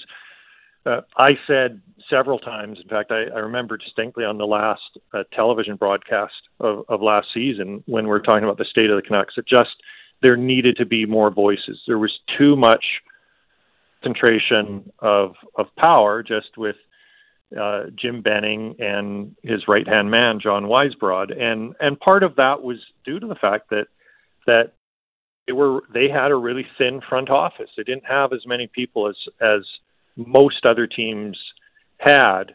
But also when things really got bad for the team, I think things were less collaborative in management, and that there was a whole lot of pressure, obviously, on Benning, and he felt like he just had to make the decisions that he thought was right. But in the end, that's not necessarily the most healthy way to have a management team, where you want people to feel included, you want their voices to be heard. And the fact that Jim Rutherford has talked about this, and he talked about it with me, but he'd also referenced that in a little bit in his press conference when he arrived. I think he talked about it, if I'm not mistaken, on the Zoom call that he did before Christmas with reporters. I think the fact that he has mentioned having different people's voices heard means he's well aware, or has been told by members of the organization who have survived the regime change, that had become a problem. And he's emphasizing that he doesn't want that to be the way things work moving forward. So I think it's I think it's a great idea. As Rutherford said, it's sometimes easier to say that than to actually execute it, because you do have to find people who are all qualified but come from different experiences or backgrounds. But I think it's a terrific ideal to have. And just like, in a way, part of Bruce Boudreau's effectiveness has just been he's so drastically different than how Travis Green was. And I think Travis Green's an excellent coach and is going to have another NHL job for sure at some point. But I think just the change and how dramatic the change in personalities and approach was in itself has a beneficial effect. And I'm seeing a little bit of that. I'm suspecting there's a little bit of that in how Jim Rutherford is conducting himself as well. He's trying deliberately to be different than the regime that he's replacing. But I think he legitimately believes in that. I know I've rambled on here for several minutes. I figure you guys could take a breather. This is why you have me on your show. You can, go to the bathroom. You can get a burrito, whatever. But don't get the burrito at the bathroom. That's not a good idea. But I just think that, he has thought about this. Jim Rutherford has thought about this a long time. He told me he'd thought about it when he got to Pittsburgh, but there were a lot of people in place. He trained a lot of general managers in Pittsburgh, and he said maybe they were overstaffed a little bit there. But this is the first time he's had an opportunity where he's come in. There's vacancies, there's needs, there's gaps in the hockey department. And so he actually has a chance to kind of execute this vision that he's thought about for a long time about getting more diverse opinions. Sportsnet today on Sportsnet 650, the home of the Canucks. David Quadrelli alongside Chris Faber chatting with Iain McIntyre of Sportsnet. Now, Ian, communication. That's a topic that's been talked about a lot, especially over the latter half of the Jim Benning era in Vancouver. Now, Jim Rutherford already has had, I think the counter is up to 2 or 3, maybe 4 actual press conferences that he's done since he's been hired as president of Hockey Ops. Now, we compare that to last year, and the running joke was that when the Canucks tested positive this year, when Bruce Boudreau was hired, that they were still going to put out Travis Green to face the media. That was the running joke that we had going on here, but it was Rutherford. How important is that communication from the organization to the media, but also to the fan base as well? Well, that's been as important as anything. And again, it's part of, I think, a deliberate attempt to improve upon where the Benning regime failed towards the end. And that messaging, I'm not so sure that it was entirely Jim Benning's fault. I think a lot of that blame has to lie with ownership, because from the time that Trevor Linden left, and that was 4 years ago, which was 4.5 years ago. I think it was 4.5. 2018, 3.5 years ago. So that's a long chunk of time within the Benning regime, where he basically, the general manager, was left without cover. And when that manager was set up by Trevor Linden, we know that the idea was that Jim Benning was going to be the hockey guy, the nuts and bolts, the former scout. He's going to just immerse himself in the business of building a hockey team. And Trevor Linden would serve 2 purposes as president. Well, serve more than 2, but the 2 ones is, number one, he'd be the face and the voice of the franchise. So when, good or bad, somebody needed to address the media on behalf of the hockey club, Trevor Linden would do that. But the other part of his job was to manage up. And Jim Rutherford said in his first press conference, he's going to say what no general manager says. Well, the hardest part of the job is managing up.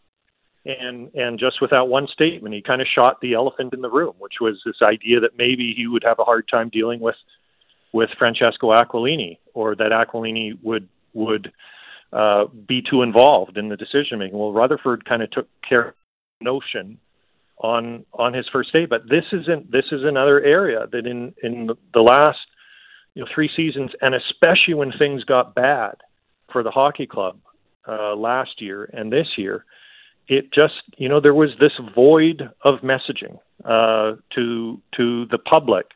And, you're right, David, that messaging through the media to the fans, that was just missing and now it's not missing, and the organization is much better off because of that. And I think you need to give some credit to the Aquilinis as well for recognizing that mistake in their structure and reinstituting a president of hockey operations, and be willing to pay for both of those very senior positions, because they're not cheap to have a president or a general manager. So now the Canucks are going to have both, which is exciting.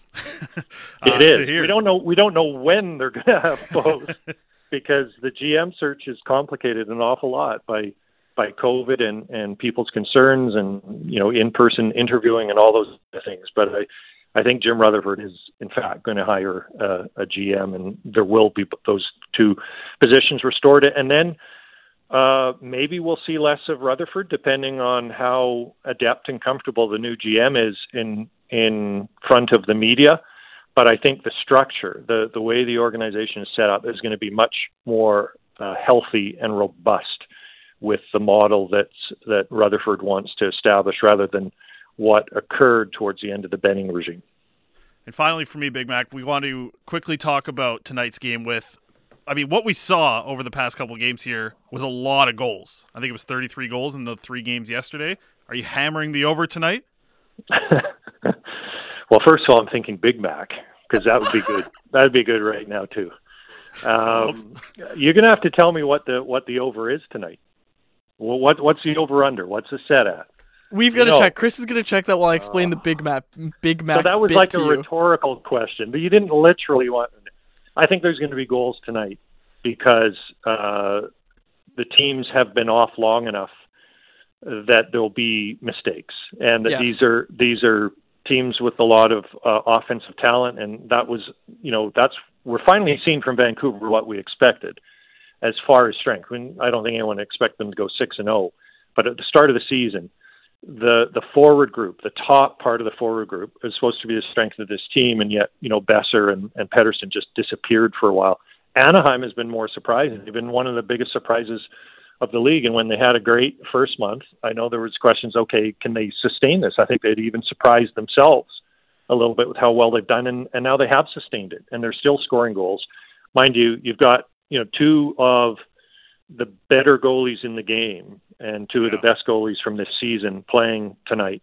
So maybe there won't be as many goals, but I would bet the over, not knowing what the over is because you didn't provide it to me. 5.5. I would bet 5. Oh yeah, over. There'll be 6 goals tonight. If they hit over, I'm buying a Big Mac tonight. Then $3 Big Macs on game days. We were talking about that right before you got on, and a bunch of people, multiple people, we didn't bring it up first, texted in and said, iMac is the Big Mac of Sportsnet. So we pledged that we would call you Big Mac in the interview at some point. I have been called that before. That's a great nickname. I like it.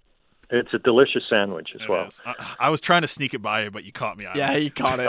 Well, as soon as you said Big Mac, like nothing else was registering for like 15 seconds. I was losing it in for here. both of us. I had my mic muted. I was laughing so hard. All right, Ian, appreciate it, man. Enjoy the game tonight. All right, have fun, guys. It sounds like you are, which is great. Always. Thanks, Ian. See ya. Ian McIntyre of Sportsnet. You'll see him on the broadcast tonight with Dan Murphy, broadcasting from Toronto. I guess little COVID protocols there, kind of keeping them a little bit more safer than traveling with the team, which is good news. So see them on the broadcast, Murph and iMac. So we appreciate him joining the show. Hey, listen, I snuck it in. You did great. That was as good as we could have gone. I thought I was gonna I thought I could sneak it by a little bit. That's the thing. I was gonna say Big Mac, but I was like, no, I'm gonna get it in. I'm you gonna say had Big to say Mac. it. You did, and it was great. And kudos to iMac for playing along. We love talking to iMac. Great guy. A lot of fun. Already got texts coming in. iMac now needs to be known as Big Mac. He seemed on board with it. He's Big Mac to us now. Yeah, he's Big Mac to us. On the other side, we're going to hear from Vancouver Canucks head coach Bruce Boudreau. We got about 8 minutes of audio from him. We'll break that down and then get you guys all set for the People's Show coming in right after that. By that time, we're going to know who's hosting the People's Show today. We'll get to that in just a minute. So thank you to iMac for joining us there. You're listening to Sportsnet Today with Chris Faber and David Quadrelli here on Sportsnet 650. Steady Eddie. I'll tell you what. Coming back with it. He's crushing it behind that booth today. With the music comebacks. Little sign down here. Yeah. Love this track. I have no clue any of these songs, any of these bands, but I'm digging it. I'll have to get you to go through my iPod one day, and yes, I do have an iPod, kiddo. What's that? Exactly. And I'll show you what my mix includes. Fantastic. They got to put you in charge of the music at Express Games. Could you handle all that, doing play-by-play? I don't want to do that. That's fair. I enjoy just doing the play-by-play and let other people do the music. And if I played music at games, I would just get tired of hearing my own stuff over and over and over again. True. Yeah, fair enough. Unbeknownst to Eddie, one night there was one game where I was running the scoreboard on the broadcast, just the broadcast. I had the little laptop. I showed up to a game, and the old communications manager there, shout out Jacob Lazare, good guy, showed up, and he was like, yeah, he's a great guy.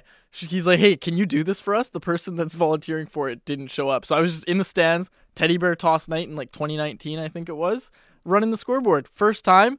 I know I screwed up a few times, and he's like, yeah, get this right, because this is Eddie's broadcast. I was like, okay. I gotta straight to the wolves. I gotta zero in here. I got it after like the first or second period. I'm willing to tolerate and understand the way the system works, that if the clock isn't 100% accurate, I understand it's done by the person working on the computer, so I'm willing to accept it for what it is. That's I know really it's not a good to perfect hear. system, but Yeah, that's really good to hear, because that definitely happened more than once. I looked up, I'm like, what? When did that happen? When did the clock get down to that? So it happened a few times. Little Express update. Get a few of those. PCHL. A few of those as the show goes on. Yeah, putting But, our dues in. That's what matters. Sportsnet today. Chris Faber here. David Quadrelli co-hosting. Eddie Gregory behind the board there as well with the rejoiner music. Not my club mix that I normally throw around here, but has been bringing some energy to the show, that's for sure. We're going to hear from Bruce Boudreau here and kind of break things down on the other side. We heard from the coach for about 8 minutes today in the pregame. We're going to play that now. On the other side, we'll check in and kind of break down what we heard from Bruce Boudreau. So this is Bruce Boudreau's audio from earlier today. When you're winning, it's a lot more fun. So, I mean, that just comes with the territory. So, I mean, I think that when you're losing, whether the practices are great or what have you, you don't want to come to the rink because you just, it's a negative vibe. But, I mean, I've been really pleasantly surprised at how the guys almost to a man are staying out longer, coming on earlier, look like they're having fun, and at the same time working really hard. I don't know the full reason of it. I wish I could give you it. As I hope it's because they're winning and enjoying coming to the rink these days. When you walked into the room for the first time, though, Bruce, what was it like inside there? Because when we saw it there going through, there was a lot of long faces. Guys who were enjoying being at the rink, what were they like when you first saw them? Well, you know what? I really can't answer that because I never knew any of the players. So I don't know if this was normal or not normal or what have you. I mean, and when they meet a new coach, and I've gone through that a few times, I mean, everybody's sort of like just on their best behavior. They're quiet. They don't say much. And so, I mean, it's hard to read right off the bat right what's going on. They're sitting there looking at you and going, okay, what do we got here? What's going on here? So, I mean, it's it was a tough call, and I didn't put any stock into when I first met them because I didn't know them as well. So I didn't know if this was normal, abnormal, if this was sad or good. And you have to be around them for a few days to see what they're really like. We'll move to Ben Kuzma, Post Media. Good afternoon, Bruce. A couple game-related questions from me. The Ducks don't have Zegras tonight, but they do have a good crop of young, speedy forwards. They beat the Canucks twice here, especially handily the last time. When you look at film, Bruce, what do you see in the Ducks? What do you have to guard against tonight? Well, I mean, they do have a lot of good, skilled young players. Plus, they got a lot of good veterans that I remember coaching when I was here still. I mean, their defense is really strong. Their goaltending is extremely strong. And their forwards have now got a little bit of confidence playing. Getzlaf's playing like he did 5 years ago. I mean, right now. I mean, Adam Henrique's not playing tonight, supposedly. He was day-to-day. I don't know if he's been classified as out yet. But he's playing so much better than he's been. And again, I think this comes with winning and everybody being happy. And the good players, step to the front when you – and but, I mean, the guys like Troy Terry and that were supposed to be really good for years are now finally found their way. I mean, you can look at at him, and there's a couple other guys having a hard time remembering their names right now, but I know are having really good years, and I mean it's their time. I mean they were expected to be this good a couple of years ago, but now they've finally come out, and you watch tape of them, and they play a really good system, and they believe in themselves, and I think their special teams is fourth in both offense and defense, which last year I think was near the bottom in both. So I mean that's a huge difference. Follow-up question. You had 12 days off here, Bruce. Obviously, there is a sense of urgency with where you are in the standings, where you hope to be at the end of the regular season. But as a coach, how do you prepare when a team's had 12 days between games? I mean, what is your biggest concern tonight? JT talked about it yesterday that you guys can't be just dipping your toe in the water tonight and expecting things to just pick up where they left off. Your biggest concerns are what? Well, I think the biggest concerns are quite frankly dipping your toe in the water, and we've practiced hard, and we try to do situational stuff all the time to make it game-like situations. So I mean we know that it's different than just a skills practice, but it's like the start of the season again, and there's going to be mistakes to be made, and we know if you have a week off in the regular season or 5 days off, you would classify that as rusty. So when passes aren't as sharp as you'd like them to be, so our game tonight has got to be simplified, as simple as you can get it. Get it deep, shoot the puck, and play great defense. Great defense you can play all the time, with or without the puck. So that's going to be the game plan for us, quite frankly. Patrick Johnston, Post Media. Bruce, it's been 5 years since you coached in Anaheim, but you listing off the players that you remember there and young guys that you knew about. Obviously still some good memories about the place. Oh yeah, we won 4 division championships and came within one game of going to the Stanley Cup. So the memories are great here for the most part. Coached a lot of really good young players that are now getting a little older, but and they're still here. So it's it's always nice to see them. Obviously, right now you don't talk to them or anything with the COVID situation. So, but you can see when you're watching the tape that they've sort of rekindled their interest in the game from the last few years, and the good players like the Camp Fowlers and the Hampus Lindholms, and these guys are playing a lot better hockey than they did, say, this time last year.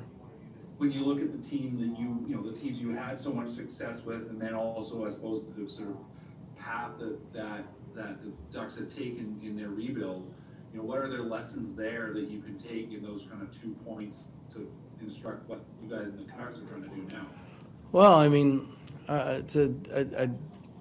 I don't know. Listen. It's a tough question, quite frankly. I don't worry about what the Ducks have been doing or what they've been doing. We're on our own path, and our own path might take us a little different direction, a little different style than what the Ducks' path was.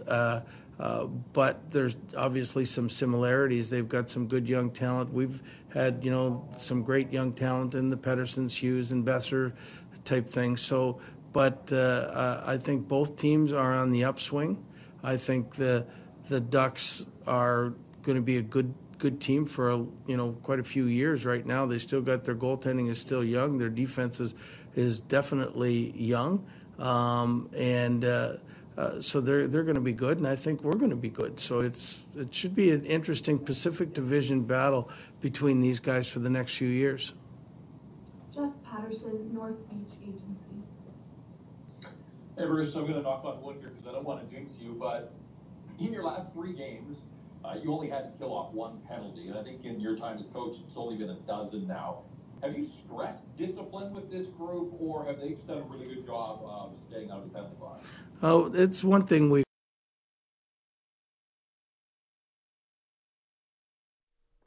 That was Bruce Boudreau speaking with media there. Couple takeaways, obviously, of course. It's nice for Boudreau to return to Anaheim to get back into game action with the former team that he used to coach as well. Some really good success there. Strong teams there in Anaheim. Yeah, exactly. Again, like he said, though, not worried about the Ducks. I just love that Bruce Boudreau gives us his game plan 10 hours before puck drop. It's great. Yeah, I think that's probably all they want to really do is keep it simple, right? That's all you can do after having 12 days with no games. And if you're just tuning in right now, the news of the day for the Vancouver Canucks, I think the big news is they're playing a game, right? That's the biggest news, I think, the return to action. And the news that we're seeing, it's not really a shocker because it's all around the sports world. Brock Besser and Phil DiGiuseppe have entered the NHL's COVID protocol, which is unfortunate. Give me some Italian fingers there, Quads. That's what I'm doing. I can't believe it. Paisan in COVID protocol. It's insane. Also, the other big news of the day. I was about to say something, but I was like, this might be a swear word. The things yeah, that maybe, you say maybe in just, Italian? Yeah, don't. Okay, I won't say some of those Keep things. that off, yeah.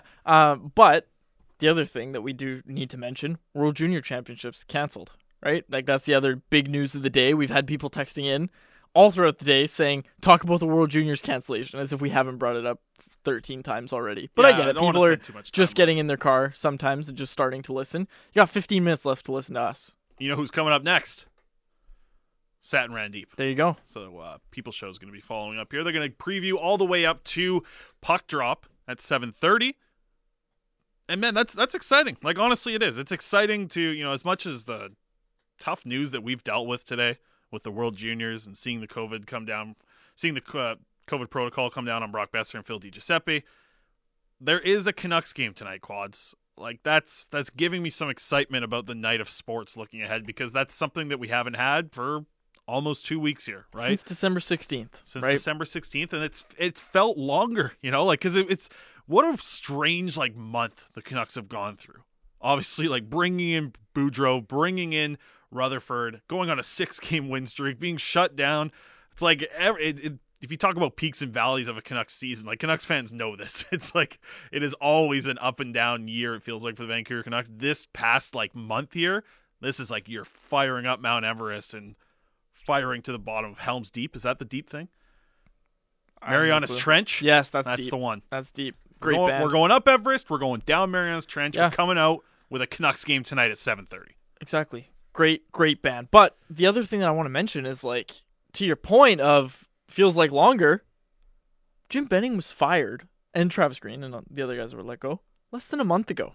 It was less than 30 days that those guys were all let go. Anybody out there feel like that's... Yeah, I don't think there's anybody that's no, that checks out. In December. December 4th, I believe. Was the day. I'm just throwing that off the top of my head. Yeah, sounds about right. Sounds right. That's wild, man. I do know. Obviously, we've dealt with we've had a holidays. We've had Boudreau come in. We've had Rutherford come in. We've had Jim Benning get fired. We've seen Travis Green get fired. All in this month only. This month's not even over yet. 3 Bruce Boudreau cameos. We've seen the Bruce There It Is chant start. We saw Canucks Army make shirts about it. We saw the Canucks Army drop a beer too. Nation beer. Yeah, it's true. We got our beer. There's a lot going on right now in just this whole month that just happened. And here's the thing is, we're talking about Eddie December. Gregory, hired by Sportsnet 650. Yes, big hire, big free agent signing. All part of a big December 2021. Exactly. Big December. The thing I want to kind of preview here is January schedule. It's tough. The Canucks have some games against the Florida Panthers and the Tampa Bay Lightning, who are red hot. It is going to be a tough month of January for the Vancouver Canucks, and I think people kind of were talking about it before, but I don't think since the shutdown that it's been talked about quite as much. Yes, they need to finish December strong, and obviously 10-0 is better than 6-0, but they do need to have a big month of January as well, because that's the month where it could really come all crashing down, because right now, everybody's riding hot, everybody's saying, well, if they stay on this pace, they're going to win the President's Trophy, they're never going to lose a game again. It doesn't feel like they might never ever lose a game again, so, that feeling might go away in January is all I'm saying. Yeah, everything's been pretty good right now, and I feel like such an idiot. Helm's Deep is where the Battle of the Lord of the Rings takes place. It's not the deepest part of an ocean. I corrected myself with Marianas Trench, but I was so bad with is the Helm's site Deep. of a massive battle in a fictional storybook, Faber. Someone texted in. Unsigned text. That's a great text. Into the 650 Dunbar Lumber text line. Text us. We got 10, 12 minutes left in the show? Not even. Just send us your text, folks. We want to read your texts. And also, Ian and Dunbar pointing out, John Madden, passed away. That's some sad news. That's true too, man. I know we had that happen yesterday on the show, or we talked about it a little bit yesterday on the show, and I thought about it. It's like, what do you remember John Madden by? And Eddie, we'll bring you in for this because you're a little bit older than definitely Quads. But we'll start with you, Eddie. Like, what do you remember most about John Madden? Is it the video game? Is it I think it's a little. You weren't around when he was coaching. No, I wasn't around when he was coaching. I'm not that old. I wasn't born yet in the 70s. But I think it mainly is the video game because even though I'm old enough to remember, the prime of his broadcasting career, and it carried well into the late 2000s, but I remember when the Madden video game franchise really started in the 90s. I didn't play a lot of Madden video games, but I just remember the wave really started to get going when I was a kid growing up, and obviously it carried into the monster that it is, and it's still just as strong as ever. I mean, you just say Madden, and you know exactly what we're talking about, right? Yeah. That's the power of what John Madden did, and ultimately, he was such a great football influencer. That's what really stands out to me. I mean, he left his mark in the coaching game. He had the best winning percentage of any coach during his time with the Raiders in the 70s. He did win the one Super Bowl, transitioned smoothly to become the best color commentator in the history of football, all the while leaving his mark on a younger generation with the football game, the video game version of it, right? Ultimate football influencer. Yeah, absolutely. Like, I think you nailed it with that. Like, it's, I think we're so blessed here in the Vancouver market having such a fun color commentary like John Garrett, who just brings so much fun to every game. You look at what Madden did. Like, the way that I look at it was like when I first started watching football, probably 7, 8 years old, would have been, like 99, 2000. The voice that I just, matched with football and a football broadcast was Madden. It was, it was boom or whatever, and just exactly. working Just on the way teleprompter. He said things, right? And boom, just like you said, is a perfect example of it, right? And he truly understood the role of color commentary. He could break down football on the X's and O's like nobody else, but he could also find a way to bring color to it and make it entertaining. And that's the thing. You have to find a way to make football entertaining for people, to draw in people who aren't the hardcore football fans who maybe watch 2 or 3 games a year, and they'll get sucked in because something that John Madden said to be entertaining. Whether it be talking about, turkeys on the Thanksgiving game, right? He made that entertaining, and that's what draws in the fringe football fans, right? We see this happen a lot when someone, of this magnitude, or even people of smaller magnitudes, pass, and you see all the videos that come out of them, highlights of them. Like, I saw one yesterday of John Madden doing the breakdown of Troy Aikman not being able to grow a good beard because his hair was too. And that's exactly blonde, the right? point. Little things right? like that. Yeah. And setting up the mom and dad of the water coolers, the Gatorade bottles, like incredible stuff. But Quads, for you, like someone born, I guess you wouldn't be watching John Madden on the broadcast, so everything for you would be the video game. I assume that's what you knew John Madden as. Yeah, and I know about the fear of flying as well. That's just the first thing that comes to mind when I think of John Madden. And also that's something that my dad recently told me, so I was worried about putting that on air because it kind of gives me shades of the Super Dave Osborne interview that happened at Team 1040 back in the day. So I was a little bit scared. Oh, yes, the infamous Super Dave. Yes, where I can't remember who the host was, but he got all the advice and all of the pointers and all of his questions that he was going to ask Super Dave. I should know this, and I can see the individual. And It's I'm bothering drawing a me. It's on the tip of my tongue. We'll find it. Somebody will text it, I'm sure. But yeah, taking advice from my dad live on air, that's a risky business, as we know. We've had a few texts about Jeff Merrick today. Jeff Merrick's taking the week off. But we do appreciate the kind words for us, that we're doing an okay job today. Some of the kind words. Some of the kind words. No, I mean, and yeah, Jeff Merrick's got the week off.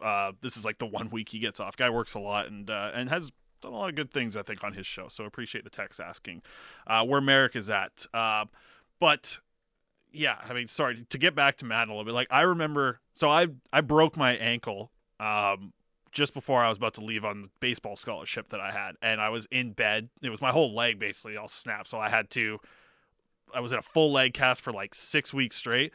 And man, I played so much Madden in this. Like, literally, I was playing about like 12 hours a day of just straight Madden every single day. So yeah, definitely left an impact on me in the video game world as well. But when I think of football broadcasts, I think of John Madden just because of how fun it was. And even as a top end color commentator, you have to look at John Madden for sure.